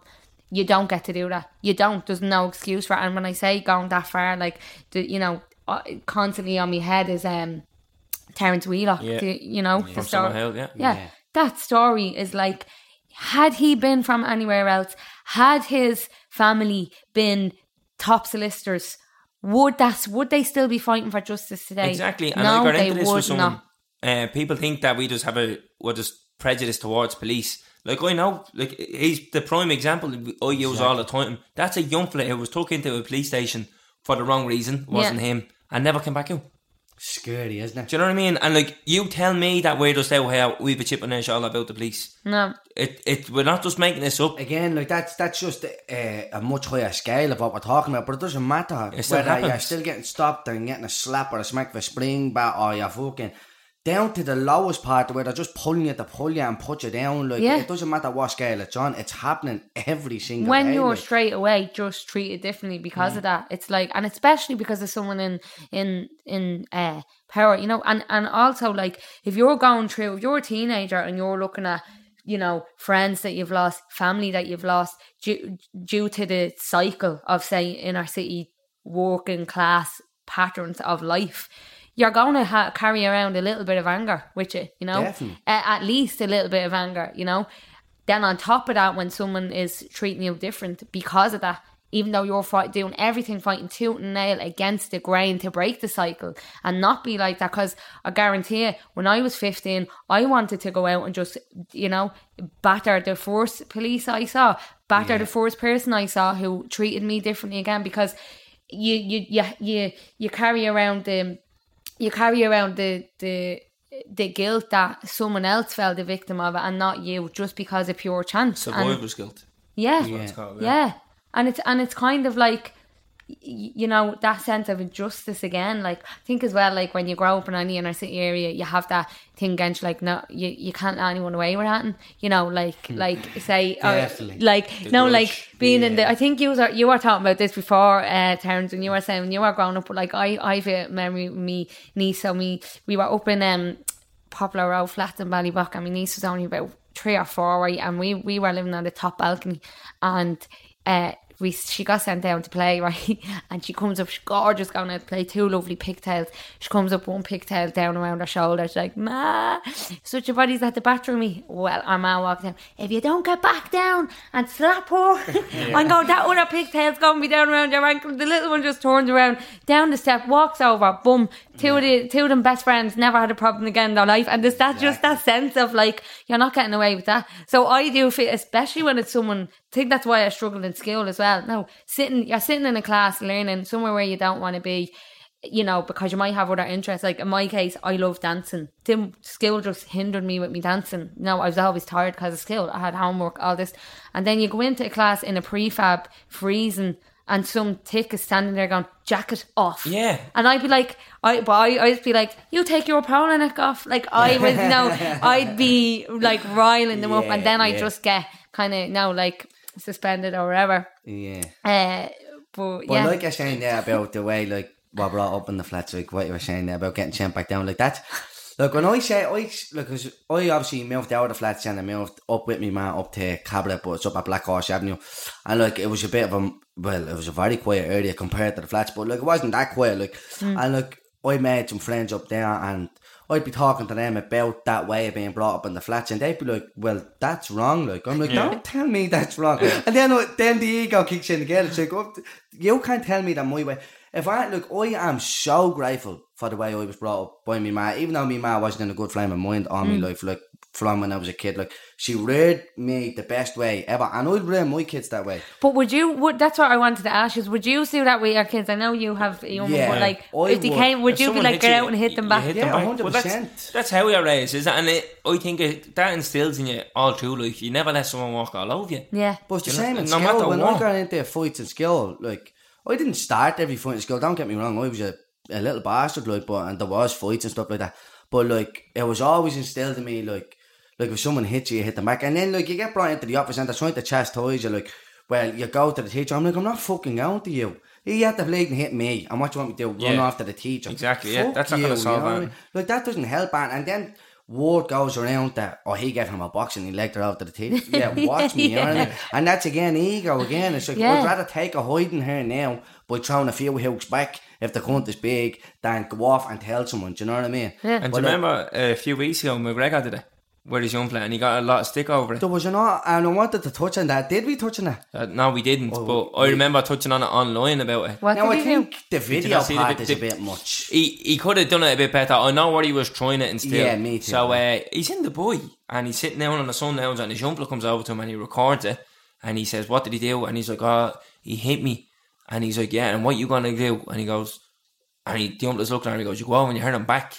But then he goes on, he drags her out a bit more now. Like, if you had to just cut it down and said, "You go and hurt him back," grand. And again, he the dragged her video out a bit, part but didn't have to happen. But like, I fully understood where what are he you was coming saying? He's from. like, look at the uncle come over, but crying about it, like, I'm not getting hit by another uncle. He's like, right, well, you go over and hurt him back then. Don't come crying to me. I can't do anything. You hurt him back. Yeah. And like, a lot of people were sharing it. Like, people who wouldn't have probably come up in that kind of environment. It's and being different like, environments. That's though. what annoyed me about if I was in Dubai in a fancy resort or whatever with me, say like me niece and nephews, and one of them come over crying saying they hit me, I probably wouldn't say go over and hit them back. I'd suss it out first, and you know what I mean. You definitely sussed it out first, and I reckon he probably did before. he yeah, made but the it was video. people who But were it was sharing just it, being like, this fella has this amount and he's this, and he's trying to encourage kids to fight, and it's like, he's not encouraging them to he's fight. just passing down what was passed on to him. Yeah, he's telling them not to let someone else walk all over him. Is what he's doing. And that's like that type of thing is like that's the best way to raise your kids, in my opinion. Like, you know what I mean? Because I seen kids that got walked on because they weren't like that. Like, and growing up in, like, although we're talking about all the good, but growing up in the working class areas, like, there is a lot of fights. Like, when you're young, like, all you did was fight all day. That's all I did. I just fought every day for my whole life. Got bet round. It was great. You know what I mean? But we loved it. But like you have to learn. Like, I seen kids who got a smack in the mouth playing a game of football, and something happens and they have an argument, and one of them hits him and he just goes off crying, and then the rest of the lads sort of think, not that day or not the next day, but a week or two later, the lads know that they can go at him. Easy target, And and it happened so often years ago. And I was always that little hard man kid that was like, I'd rather take the hiding. But the lads say, well, at least he threw a few digs back than be the young fella who walked off. You know, and then again, my ma wouldn't let me do that either. I mentioned this in episode 2, I think it was, about like years ago. Well, a load of young fellas come in. We were only kids. It was at Halloween time, and a load of young fellas and young ones come in. There was only me and 4 or 5 of the boys sitting on the wall. And one of the young fellas out of the other flats came in. I don't know where it was. I think it was down the other neck of the woods, actually. But one of the young fellas bounces out and he's saying, one of you grew up off the wall and have a straightener. Grow up now, you little whatever. And I remember just sitting there and I was shitting. I was like, oh, we're going to be killed here. And my ma was up on the balcony. It was just underneath, just at the pitch. And she screams down, if you don't grow up off that wall, Oh yeah, I and remember kill hearing him, you saying that. Yeah. I'm going to kill you when you grow up to the gaff. And I was sort of saying, the hiding off him was not going to be half as bad as the hiding off Oh, her. yeah. Because she whipped me around, and I knew that. So I bounced up off the wall, had a straight, and I got bet around the flats, bet and pill at the post I was. But after the relief, I went up to the gaff, my man gave me a hug and a kiss and bought me a chipper. There you're at, well done, don't let nobody hit you or anything like that, you know what I mean? At least you grew up on your blade and stood there, you know what I mean? Yeah. Where the boys liked it as well, and Arden Malloy, shout out to Arden Malloy. Oh, that's my cousin. Oh, is it? Arden Malloy was So there. my dad's in Malloy. So Aaron Taylor, Trevor. No, Trevor's his dad. Yeah, would he be your relation? No, Trevor is me. Yeah, Trevor is me cousin. Yeah. me dad's cousins. Yeah, son. yeah, because I was, I didn't come over at the New Year there from America, and I went up there and had a bit of breakfast. And no, a we're chat. talking about different Aaron now, are we? Oh, are we? Plays football, no? No, different Oh, Aaron. But the Malloys are from Sheriff There Street. is Yeah, yeah. the My Malloys man's are going to from have a down field day there, listening so to you this. probably have it. Yeah. Like, Stop. You're more than likely my cousin after this podcast. yeah. Oh, again, the cousin and all that. This is great. But when I come over at the New Year, we went for a bit of breakfast, went on whatever, and he was sort of saying to me about that story when I said in episode 2, and he goes, I was under the cunt's there, and he said, I was at the back and I legged it. Stop. He said, fuck that, you know what I mean? But he remembered it, and it was gas just to think about. But look, I'll definitely raise my kids that way. It's like, I think I had a lot of hurt as a kid, right, from the way I was brought up and stuff like that, because a lot of things weren't right, but I think them type of things were right. It's like when I went to that medium that time, the medium was like talking to me and whatever, and she was, like, I was telling her about, like, she was asking me about my life growing up and stuff like that, and she was like, if I asked her one thing, would you change anything about your life? Like, if you could have a different life from what you did, would you change it? I said, not a hope would I. Look, I actually loved the way I was brought up in terms of that, but that's only things that, in working class areas, like anybody outside of working class area or the inner city here, like your man telling you to go up and fight that young fella, they're like, what? No, that's wrong. Like, you're not supposed to do that. Like, that's what I mean. It's like another on last planet. week. Remember when I was saying, like, I'm more likely gonna have to bring my kids out here. Yeah, and that's the heartbreaking thing. Because I don't want to do that. I want them to be around the same way. When you said that to me, that gave me a sinking feeling in my chest. I know, yeah. I was like, oh my, like, I actually felt so horrible thinking about that. Like, that's what's gonna have to happen. Come up somewhere else, like, in a different way, different class kind of thing. Yeah. Like, one thing I completely understand is not, I feel the same way in a sense, but if I had the option, I'd love if I had a family, if I had kids, I'd love to raise them in my area, in the inner city, the same way I was raised with all their cousins. Yeah. You know, but that would mean that I'd probably have to live the same life that my mum and dad lived. Yeah. And I don't want that for me. Yeah. And I also wouldn't want it for any kids that I might have. You know, like, I have bigger dreams and aspirations.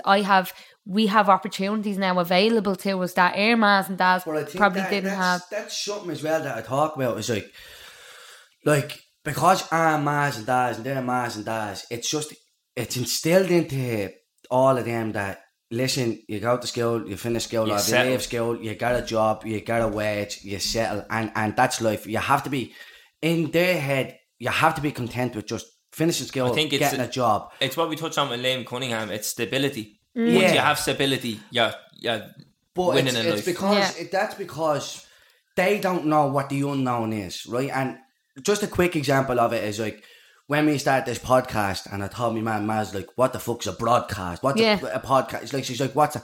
She's like, Tardin's like, you need to be working, you need to be doing this, you need to be doing that. You have to make the wage. I'm like, but Matt, look, I'm like, I know that, right? Yeah, I do have to do that for a period of time. But like in my head, man, I'm going to do this and this and this. I'm not going to say what I was saying. But I was like, man, I tell you, we're going to do something with this. This is going to be big, like. And I still feel that way now, but I'm not saying that to her, and she's like, brushing her off. And she doesn't mean harm by it, but it's like... It's the unknown. Just get a job. And again, I couldn't just say to her, because my man doesn't know who fucking Tommy Turner is and who anyone else is. Do you know what I mean? My man's like, not that up to date for all that shit. So, like, I can't sort of say to her, but look at him, he's at the doing it. Like, there's no one, like, from Dorset Street or Charlotte Street that I can't say. But man, like, that cunt's at the doing it. So, like, I'm sort of like, but man, just, you wait and see. Yeah. You'll see, like, because it's just instilled in her. You finish school, get a job, and you have to be content with life. Where I think our generation is sort of coming up the hard way, but we're also learning that there's new horizons out there. There's new horizons, like that's like, we talk about the negative side of social media a lot, but the benefit of social media is monstrous. Like the things that we have now is like our mas and I still don't fully understand. They still think job, and I'm like, no, fuck this. Podcast, social media, help grow, make money. Something that's at the point of the head, I'll give you a quick example. Yeah, my sister moved to Australia. I can't even remember exactly how old I was, but I was young. I was a young teenager, yeah. And this is something I always feel like. I feel like we don't know each other now. Like, I grew up all my life, yeah. And when she's probably been away most of my life now. Well, she's been back and forth, but she's probably in Australia more. Probably would be. And I feel like she'll probably know me more through listening to this podcast. Which is mad. When you think about it. And look, imagine saying that 40, 50 years ago. Like, you know what I mean? Yeah. It's like, what the fuck? Mad. Like, because we get that a lot as well. Like, when me and Calvin's out together, like, and people pull us, they're like, I feel like you are my best mates. Yeah. We had a conversation with somebody last week, and they said they listened to the podcast. Now everyone will say that to you, because people will be texting us, "Oh, love the podcast, listen to every episode. Why don't you talk about this?" And I'll be like, "We literally talked about that last week." Just spoke about it. Like, someone literally texted me and said, "Talk about this." I was like, it was literally last week's episode. Yeah. Literally last week's episode. Yeah. But last week, so this fella was talking to us, and so when he said I listened to every episode, I was like, yeah, like, sure you do, you know what I mean? I brushed it off. But I was saying something, and I was giving my opinion on something, and your man was able to tell me my opinion before I got the sentence out, and I was like, oh fuck, like, this fella does know me. Yeah. You know what I mean? So he does. So people, you don't realise it, and it's like, we just talk, but we actually are saying how we feel and how genuine we are. So we actually are spilling our hearts out well. So people do know us. If you listen to this, you kind of will get a feel. You do, yeah. Especially personalised, like, especially in the earlier episode they were like Cavan and me talk about like our personal life and the shit, like whatever. But like we talk about that, but then we get into like people will see our humour side of things, and they'll see this side of things. So it's like they see all the personalities. Like, although it's only an hour and a half, when you build them up over 26 episodes, people fucking know us. You do, you know what I mean? Sure, I even felt like that coming today, and then I was like, "This is mad." I feel like I've already had a conversation at a table with these two, even though I haven't. Do you know that way? Because you do kind of feel like you're involved in it when you're listening. Do you know? Which is good. It's a good thing that we have. It's nice to know. But see where we are saying there about like getting that sinking feeling at the thought of raising a family outside the area or wherever. Like, do you not think that, like, say it's like no more proof than now, right? Inner city areas being bulldozed out, right? The areas are not there. The feeling and the people will never change. So whether or not you're dispersed around, say, apartment blocks or different areas, you'll always kind of have that web or that connection with the people that you grew up with or raised. And one thing that I definitely learned when I moved away, I felt real like like I had a bungee cord to Dublin the whole time I was in Liverpool, and I felt like I really couldn't disconnect. And as soon as I realised I couldn't be connected, I was living there now for 5 years, and that was, I was going to have to get used to that. I was like, do you know, like the values that I was brought up with, like your neighbours are as good as your family, providing you build that relationship with them and whatever, and instilling those things, like, for example, talking about the way you raise a kid or whatever. Like, when I moved to Liverpool, I built that relationship with my neighbours. I noticed that those things that I found like comfort and home, when I look at me nanny and she felt like home, I was like, hang on, that's in me. Like, that's in my blood. And that's one thing that I've gotten comfort out of. The more I see the community getting separated, I'm like, that's in me. Like, that's in my blood. And it's not just in my blood because I witnessed it. That's in my blood going back to me. The great Nanny Dunleavy that was delivering babies. That will be in, if I have kids, that'll be in their blood, and it'll be in their kids' blood, because that literally seeps out my veins and all of our veins. Anyone that's from community like that appreciates it. Product of, you know, you're a product of your environment. You can create that, like, like the Shervers flats are today's apartments will be, like, next decades, I don't know what we're going to be living in, like, like, you can create that, do you know that way? Definitely. And I think that's important to remember, so that people don't feel like when the flats are gone, or when the community is gone, or like, when the plans for Sherry Street come in, they're getting rid of the houses, like, that doesn't mean we're gone or our community's gone. We have to find our footing again. Definitely. But like, you're still me cousin, you're still me cousin, even though we're not blood related, you know that way? Yeah. Kind of like important to remember that you have that kind of, we have, what do they call it? There's generational trauma built into working class inner city people. Yeah. Do you know, that we don't even realise that we feel or have. But is that what we all have a chip on our shoulder? Right, someone asked me this a few weeks ago. I said, yeah, I have a chip on my shoulder. We don't, right? Change that narrative, because unless, right, I don't fully know you, but I feel like just from listening to the podcast, I do. And having a chip on your shoulder is feeling like you wish you could nearly swap what you had. Like, you're unhappy. I know what you mean. I don't think we have chips on our shoulder. We have experiences that we carry around with us. And like, we wouldn't be doing well in life if those experiences weren't helping us or doing us for the better. Do you know? So I think like having a chip on your shoulder is a negative thing. Like, I don't think we have a chip on our shoulder. Like you said, you wouldn't change our upbringing for the world. I think we have experiences that if anybody could pick them out of a hat, Jesus, they'd run a mile, they throw them away as quick as they pick them up.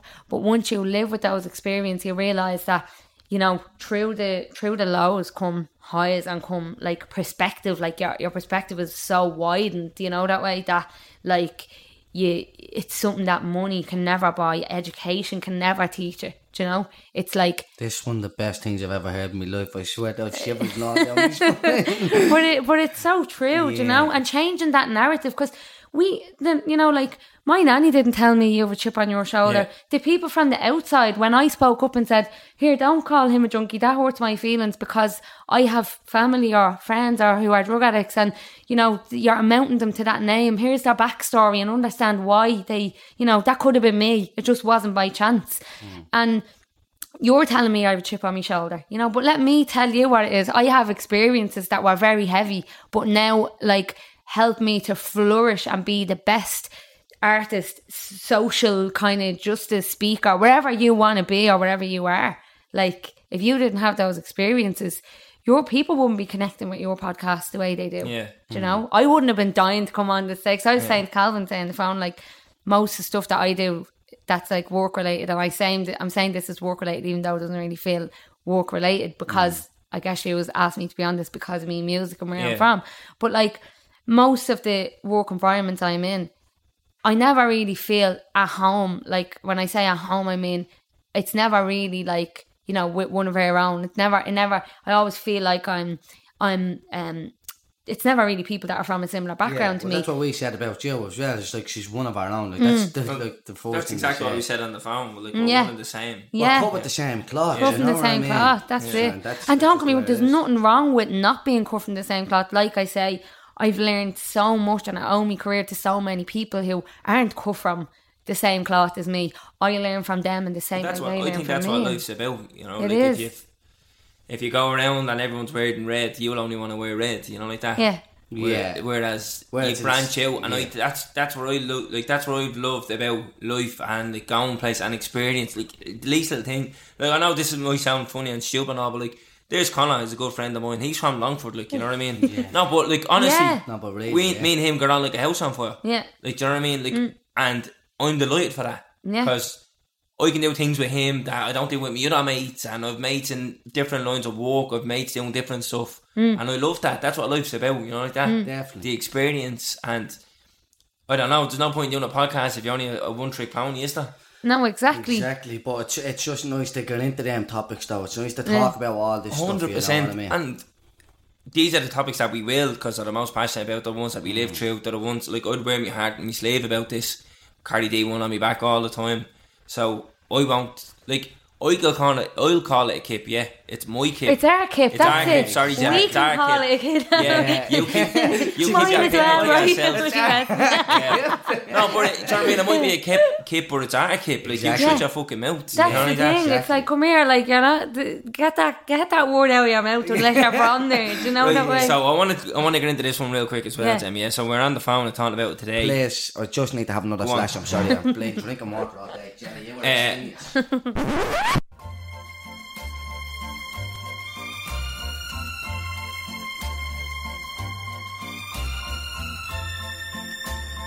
Right, ready? Yeah, we're ready. Yeah. So earlier on the phone, we were talking about what happened on Twitter last week. Yeah, You went on a bit of a mad one yeah. about them like bulldozing and gentrifying and all this. So Yeah. was that about originally when you knocked down the flats in Sharavat and built the IFSC, And it's happening now again. and it's just repeating so itself there's now. compulsory orders coming in, you know. There's a €300 million development set for Sheriff Street with a hotel, and 667, I think I got that figure right. Definitely 660 something build to rent apartments, right? Whereabouts that gonna be? So you know, no Knockers. Yeah, No, across from Knockers. Yeah. There. them houses. Yeah, so the hotel is actually, you know, that kind of like curved Where the place curry where shop the, is. No, so you know where if you're going up the boundary wall. Yeah. Do you know where that big kind of empty section of path is? Where the police where the guard cars always is? parked. Yeah. Right. Yeah. The hotel opening is planned to be there. So it's gonna Now- be kind of built onto the train station car park. Yeah, so the whole CIE get knocked down. apparently going to be Ireland's first skyscraper, right? Which means all our whole community living in the shadows, right? Already, like, no one. I work 3 jobs, right? I can't afford to rent. Now, I'm not talking about I want to rent a whole apartment, a room. Like, I'm looking at a room, you know, around the area.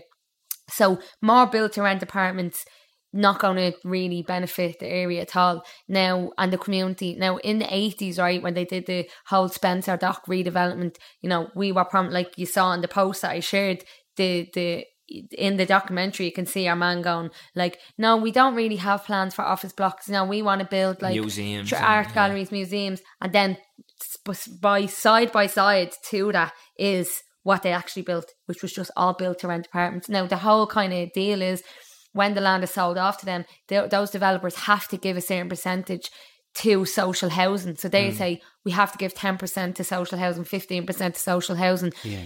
They found a loophole around this and they went, oh, we can't really afford to give any of these apartments to social housing, but we do have another 2 developments out in, say, Tallaght or Ballymun or Balmain. We'll give them to social housing. So people then that were getting moved out of flats for these big developments weren't getting offered any of the things in the area. And you have to leave, though. You're then at the very, you can be one of the last people, say, in the flats, like what's happening in Croke Villas, and you can keep refusing, but there is a compulsory order and there is a date for it getting knocked down. So eventually, and that's what's happening. And then these people are already caught in cycles where they can't actually break out of their current career because they have 6 kids to look after, to feed. They can't go and suddenly kind of, you know, upscale or get a new job all of a sudden that, you know. So that's the issue, and that's what I was, you know, I every time I see another article, another tweet, I feel like, you know, I have residual anger from me teenagers, from all the crap that we had to witness and grow up through that I probably haven't fully dealt with yet, and it boils up when I see stuff like this, because I'm like, again, taking stuff off us that, like when I said, like, we kept this place warm when no one wanted to live here. Yeah. We were the ones sitting here when RTE was driving down with cameras sticking out of van like they were driving around a safari park. You know what I mean? We lived here when Irma's had to put different addresses on their CV to get a job, and now we have to change the job on our CV to get this address. Yeah. Are you joking me? Like, do you know the body shop in Charles Street? What's the name again? Shanghai. Shanghai is down as IFSC. It doesn't say Charles Street. Yeah. What is it? Yeah. It's down as IFSC. Yeah. Look, that is. But see, like in the 80s, see the boundary wall, right? Yeah. The boundary wall was built to separate. Also the coldest place in Ireland, but go ahead. Freezing. Oh my God. It's the coldest place in Ireland. Yeah. I hate having today was a nice day. Down there you would have to wear a jacket. I hate having to walk down the boundary wall. Bitter. But the boundary wall was built as a separating feature from the flats to the apartments and to the IFSC. The whole plan was that wall would be taken down and it would be integrated. Actually, what they did when they built the apartments was they heightened it with barbed wire. That's still there today. That's the wall facing the Sheriff Hall. Yeah. It's some height. And like, the kids, it's fucking huge. So how can they expect us to not be angry when, like, you know, and not be wary of that plan still? I wasn't aware of this. Like, why the fuck would you put a hotel there? Do you know why? Because you're either stupid or else you have plans that you're not letting us know about, which then it did come out that they're trying to put a compulsory order in to get rid of all the houses in Cherry Street to then build the developments there. Do you know? Which again, none of us are going to be able to afford, you know? And it's like, you know, a lot of people come out and they go, oh, well, you know, it's not yours, you know, it's not yours to claim. But it's like, hang on, we have deep rooted trauma in this community. Like, Sheriff Street was left in the dregs of a heroin epidemic. I'm still looking at skeletons of my people that I love who were affected by that heroin epidemic. That's still affecting us today. And even the kids today, it's affecting, because there's people that aren't around that should be around for them that got swept up in that. You know, everyone turned a blind ear. Like, we didn't have authorities. We didn't have the politicians. We didn't have anyone on our side. That's why our community is so strong, because all we had was each other, you know? So when they're trying to take all that away from us, it's like, no, like, right, okay, you can say, you know, if there's people there to buy the land, okay, but would they get away with doing that out in areas like, you know, Blackrock, or, you know, they wouldn't get away with the neglect and the mistreat and the pure, like, prejudice. They wouldn't. Do you know, I read something a couple of years ago, and I laughed at it because I felt a sense of pride in it, right? Because I knew the other side of this, right? So you might think, what the fuck is that? That's not funny. But it was an article like the worst places in Ireland to live, right? And number 1 was inner city Dublin, right? Number 1. And then I think in the top 5, Dublin had 3. Darndale was up there as well, and then there was 1 or 2. No surprise there. No. But like there was, I think one of them was in Limerick and somewhere else. But 3 out of the top 5 are in Dublin. Number 1 was our area, yeah. And I laughed, and I'm like, I'm not laughing saying, oh, look, that's deadly. I laughed because it's probably the most expensive place to live in Dublin. Yeah. And like, how? So which is it? Make your mind up. Like, Exactly. it's either this paradise or it's a slum. Make your fucking mind up. It's, and it's kind of like I did voiceover for this documentary, right? And the documentary was reading out, part of the kind of voiceover was I was reading out what you call advertisements for these apartments back in the 80s and when they were getting built, right? And it was actually like you couldn't write it. If you told someone this without evidence, they'd be like, you're exaggerating there. In the advertisements for these, they were advertising how, like, there's a green area that will be used as a separating feature to give you privacy, more or less saying, don't worry, we'll keep the scumbags away. You know, like, I can't remember word for word, but it's in that documentary Made Ground that I shared on my Twitter, like, insane, like, how they get away with that. And it just kind of, it makes me so angry, because I'm like, right, in order to live, like, I have a parrot at home, right? My ma's allergic to him. I have to be able to get in and, like, feed him, and, like, you know, like, now it's not like, you know, it's not like a life or death thing. She can put something in the cake, but he needs to have his out time, and he's like, so for that reason alone, loads of other reasons as well, but that's a big reason why I'd like to be able to get into my house every day, you know, because like he's going to get, like, depressed, like he's 18. Parrots get, like, they're like little kids. I know he's looking at me like she's nuts, but right. So, like, I'm going, I'd love to get one of the apartments around the area, or even like a flat or something like that. And you're either selling your soul, renting off one of the vulture funds, putting the money in their pockets, or you're going to view a room that you think is a room for €500 in Summerhill, and when you get there, it's a single bed sharing with a middle-aged man in the same room. Are you having a laugh? Like, that's a few doors down from where my nanny lived. Like, it's baffling, but, you know, it's like, I won't bore people with it because everyone's in the same position, and it's, I know, but people don't realise though that torn in Dublin essentially, they're turning it into a hotel. It has no soul anymore. You see what's going on. They're demonising people for being out in the streets. They're blocking off things. They're pushing out characters and class and culture and replacing it with apartments of a life cycle. So someone's renting an apartment for a year, 18 months, and the next person's going to come in. So it's a cash cow constantly coming. And then 20 years time, those apartments and hotels will be empty because people won't want to come here. There'll be nothing to see. There's nothing here. There is nothing here. It'll literally just be a stop-off point, a little departure lounge. You can't blame anyone for wanting to move away. Yeah. Like, more power to you. I seen a tweet the other day that some girl said, Ma got a $2,000 fine because she emigrated.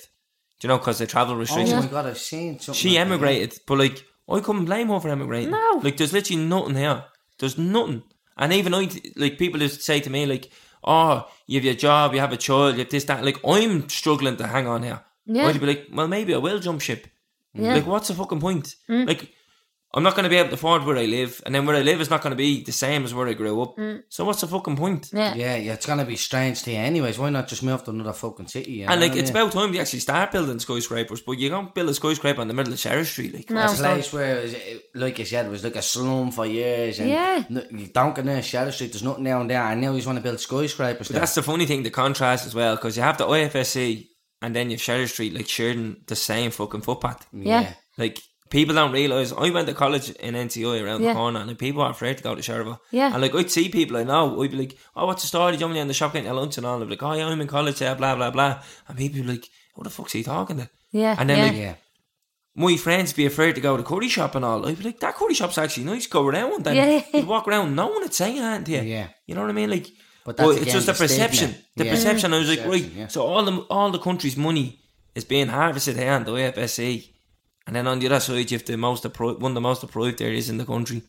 It's a stark Well, contrast. I saw it in an article a while ago. It's actually maybe 2 weeks ago. That was saying we will be the first generation that will be less privileged than Ever in the history of the state. last, than our So past since the generation. state was founded in the 20s, every generation has had it better than the previous. Than And your we're the first parents one or- that's going to have it worse than the Yeah. last.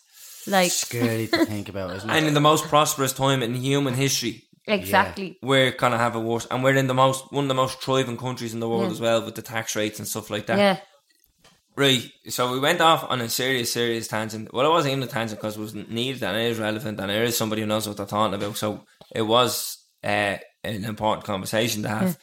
But we can't have you on and not talk about music. Yeah. So come here, you went to college in Liverpool. Yeah. Yeah.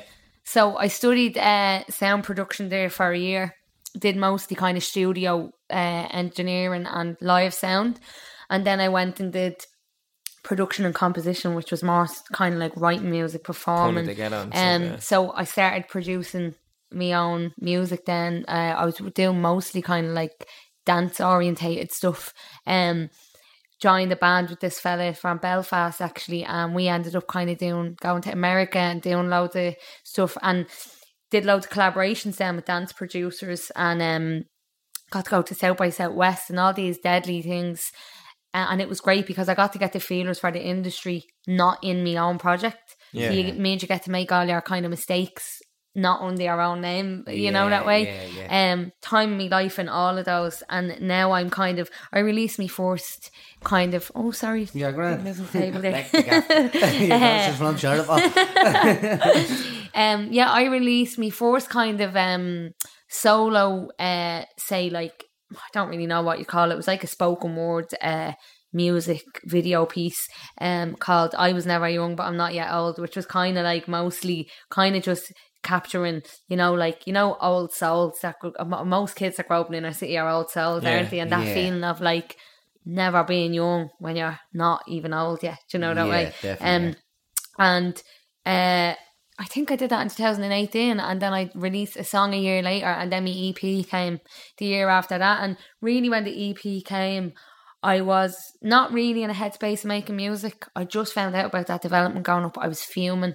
I started making a documentary to capture our community. So 2 friends of mine came down. They were like, I got the kids from the school that I work in. I said, come on, Mum, we could just go spend 2 days. We'll go around the area. We'll have a ball. So we were kind of just going around with the kids and capturing them, talking to the neighbours, capturing the community spirit over 2 days. And then lockdown hit and everything. And Dr. Martins reached out to me and said, look, we'd love to support you on a project that you want to do. And I was like, put them on the long finger for a while. It's like, you know what? My head's not in the music. I feel like my purpose is in this at the minute. Like, that's what has the fire in my belly. And they reached out to me a few more times and I was like, hang on, I can use their help to like kind of heighten this platform and let people from our area know what's happening. And I released an EP through that and ended up getting to do a lot of, say, talk shows and stuff like that, where I was bringing up the topic of what I was passionate about, you know, that way, which was me, music, and me community, do you know? And where they meet in the middle then. Yeah. And come here, what was, were you into music in school? No, I never did. Like, I was into music, Jordan, when I was a teenager and stuff, and when I was a kid, I was always singing, like, but I never did music in school. Glad I didn't, because it probably would have made me feel like I didn't like it, because I didn't really get along with any teachers bar one. But I think when I was growing up, I was mad into singing and performing and like storytelling. You can probably tell because I yap for Ireland. But so combining all those things, I kind of be writing my own songs, and I was mad into I'd be in Fairview Park with me friends listening on the weekends, like listening to you'd tape over the Hot FM and all the radio stations, and then you'd bring the tape out wherever. Do you think you could sing Ragamuffin? Oh my God. Do you know what? When I first listened to this podcast and I heard that on the intro, I was like, gonna love this podcast. Like, that's our family song. No, Ragamuffins at the intro. What's the intro? Intro's the Broomstick song. Yeah. Oh, but no, yeah. Right. Yeah.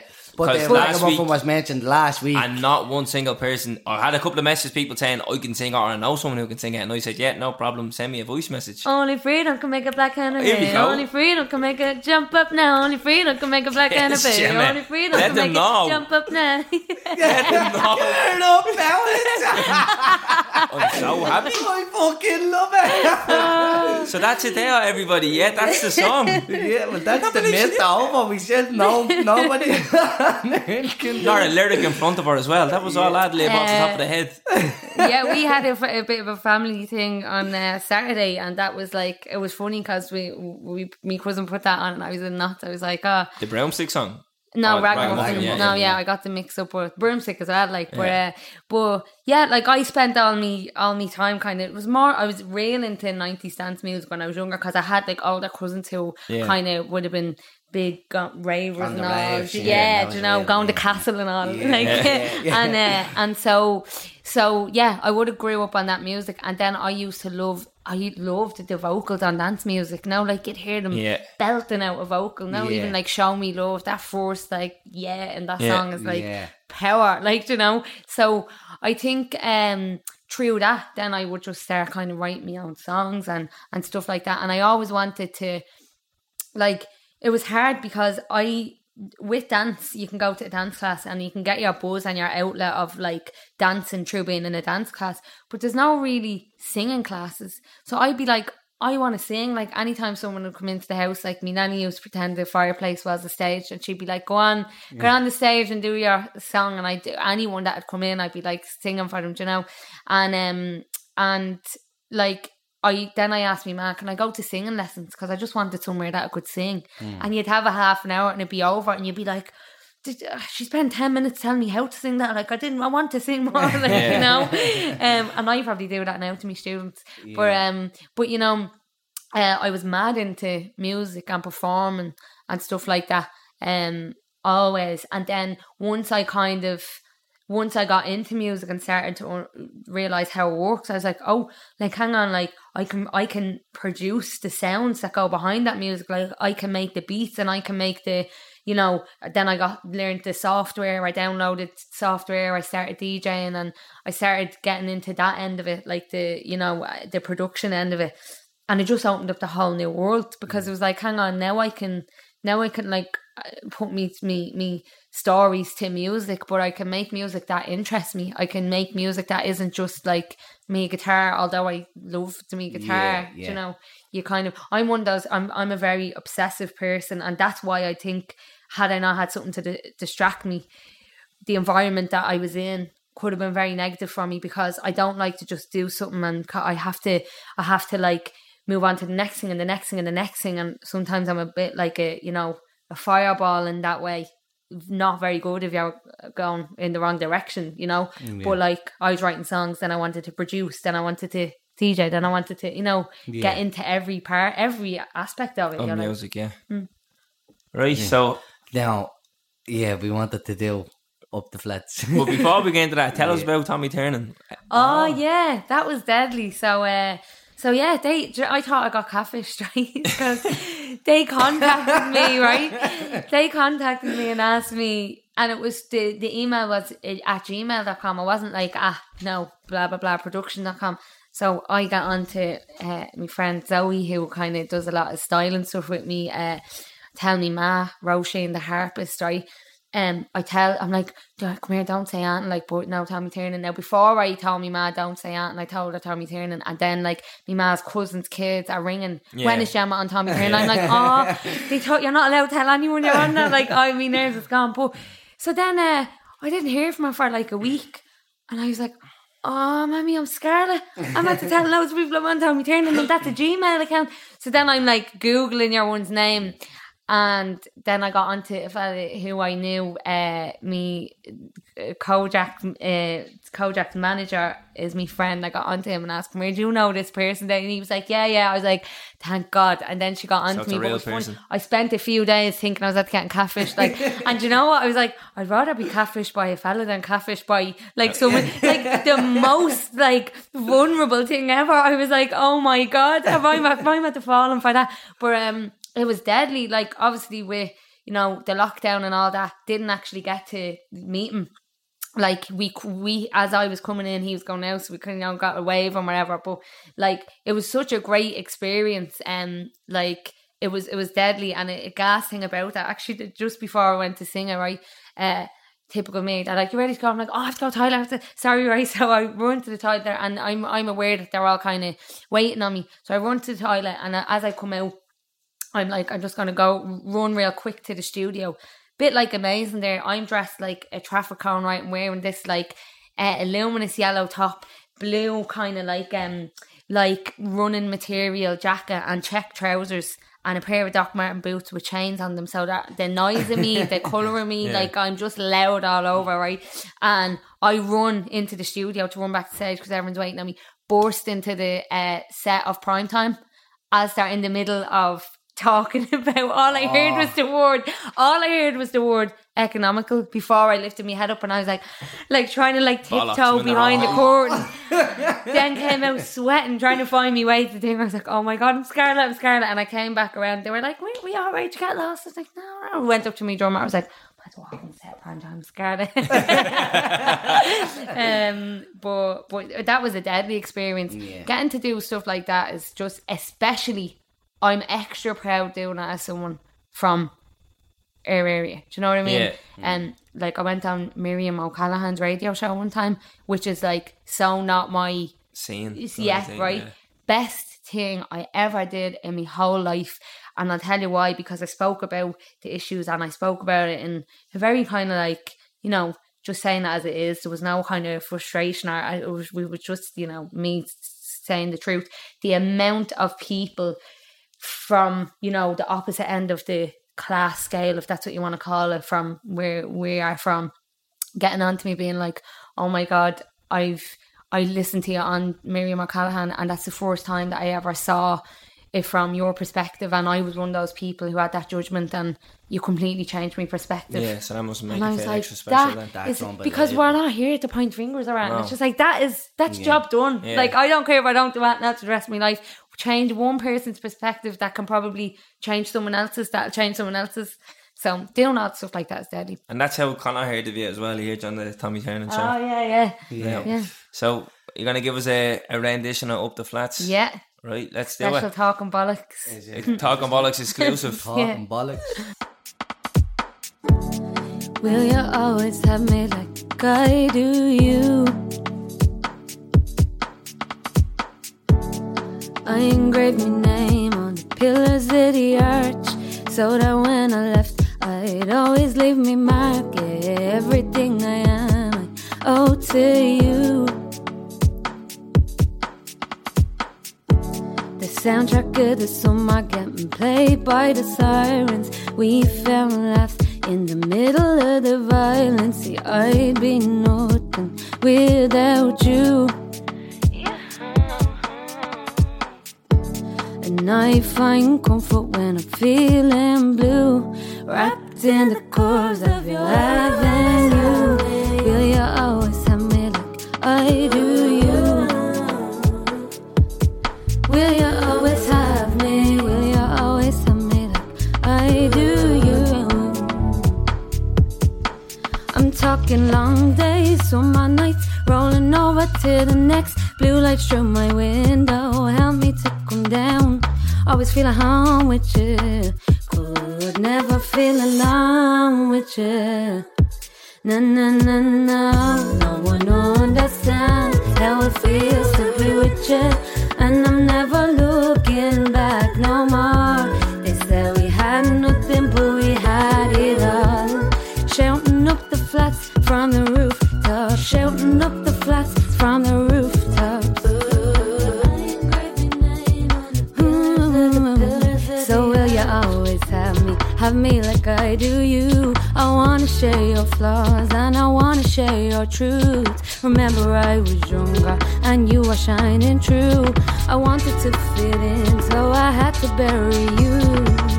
See, I was never one to take instruction, I was never one to fall in love. Sometimes I can lack direction, I feel I'm never good enough. I still find comfort when I'm feeling blue, wrapped in the curves of your avenues. Scrolling over to the next blue light through my window, help me to come down. Always feeling home with you, could never feel alone with you. Na na na na, no one understands how it feels to be with you, and I'm never looking back no more. They said we had nothing, but we had it all. Shouting up the flats from the rooftops. No one understands how it feels to be with you, and I'm never looking back no more.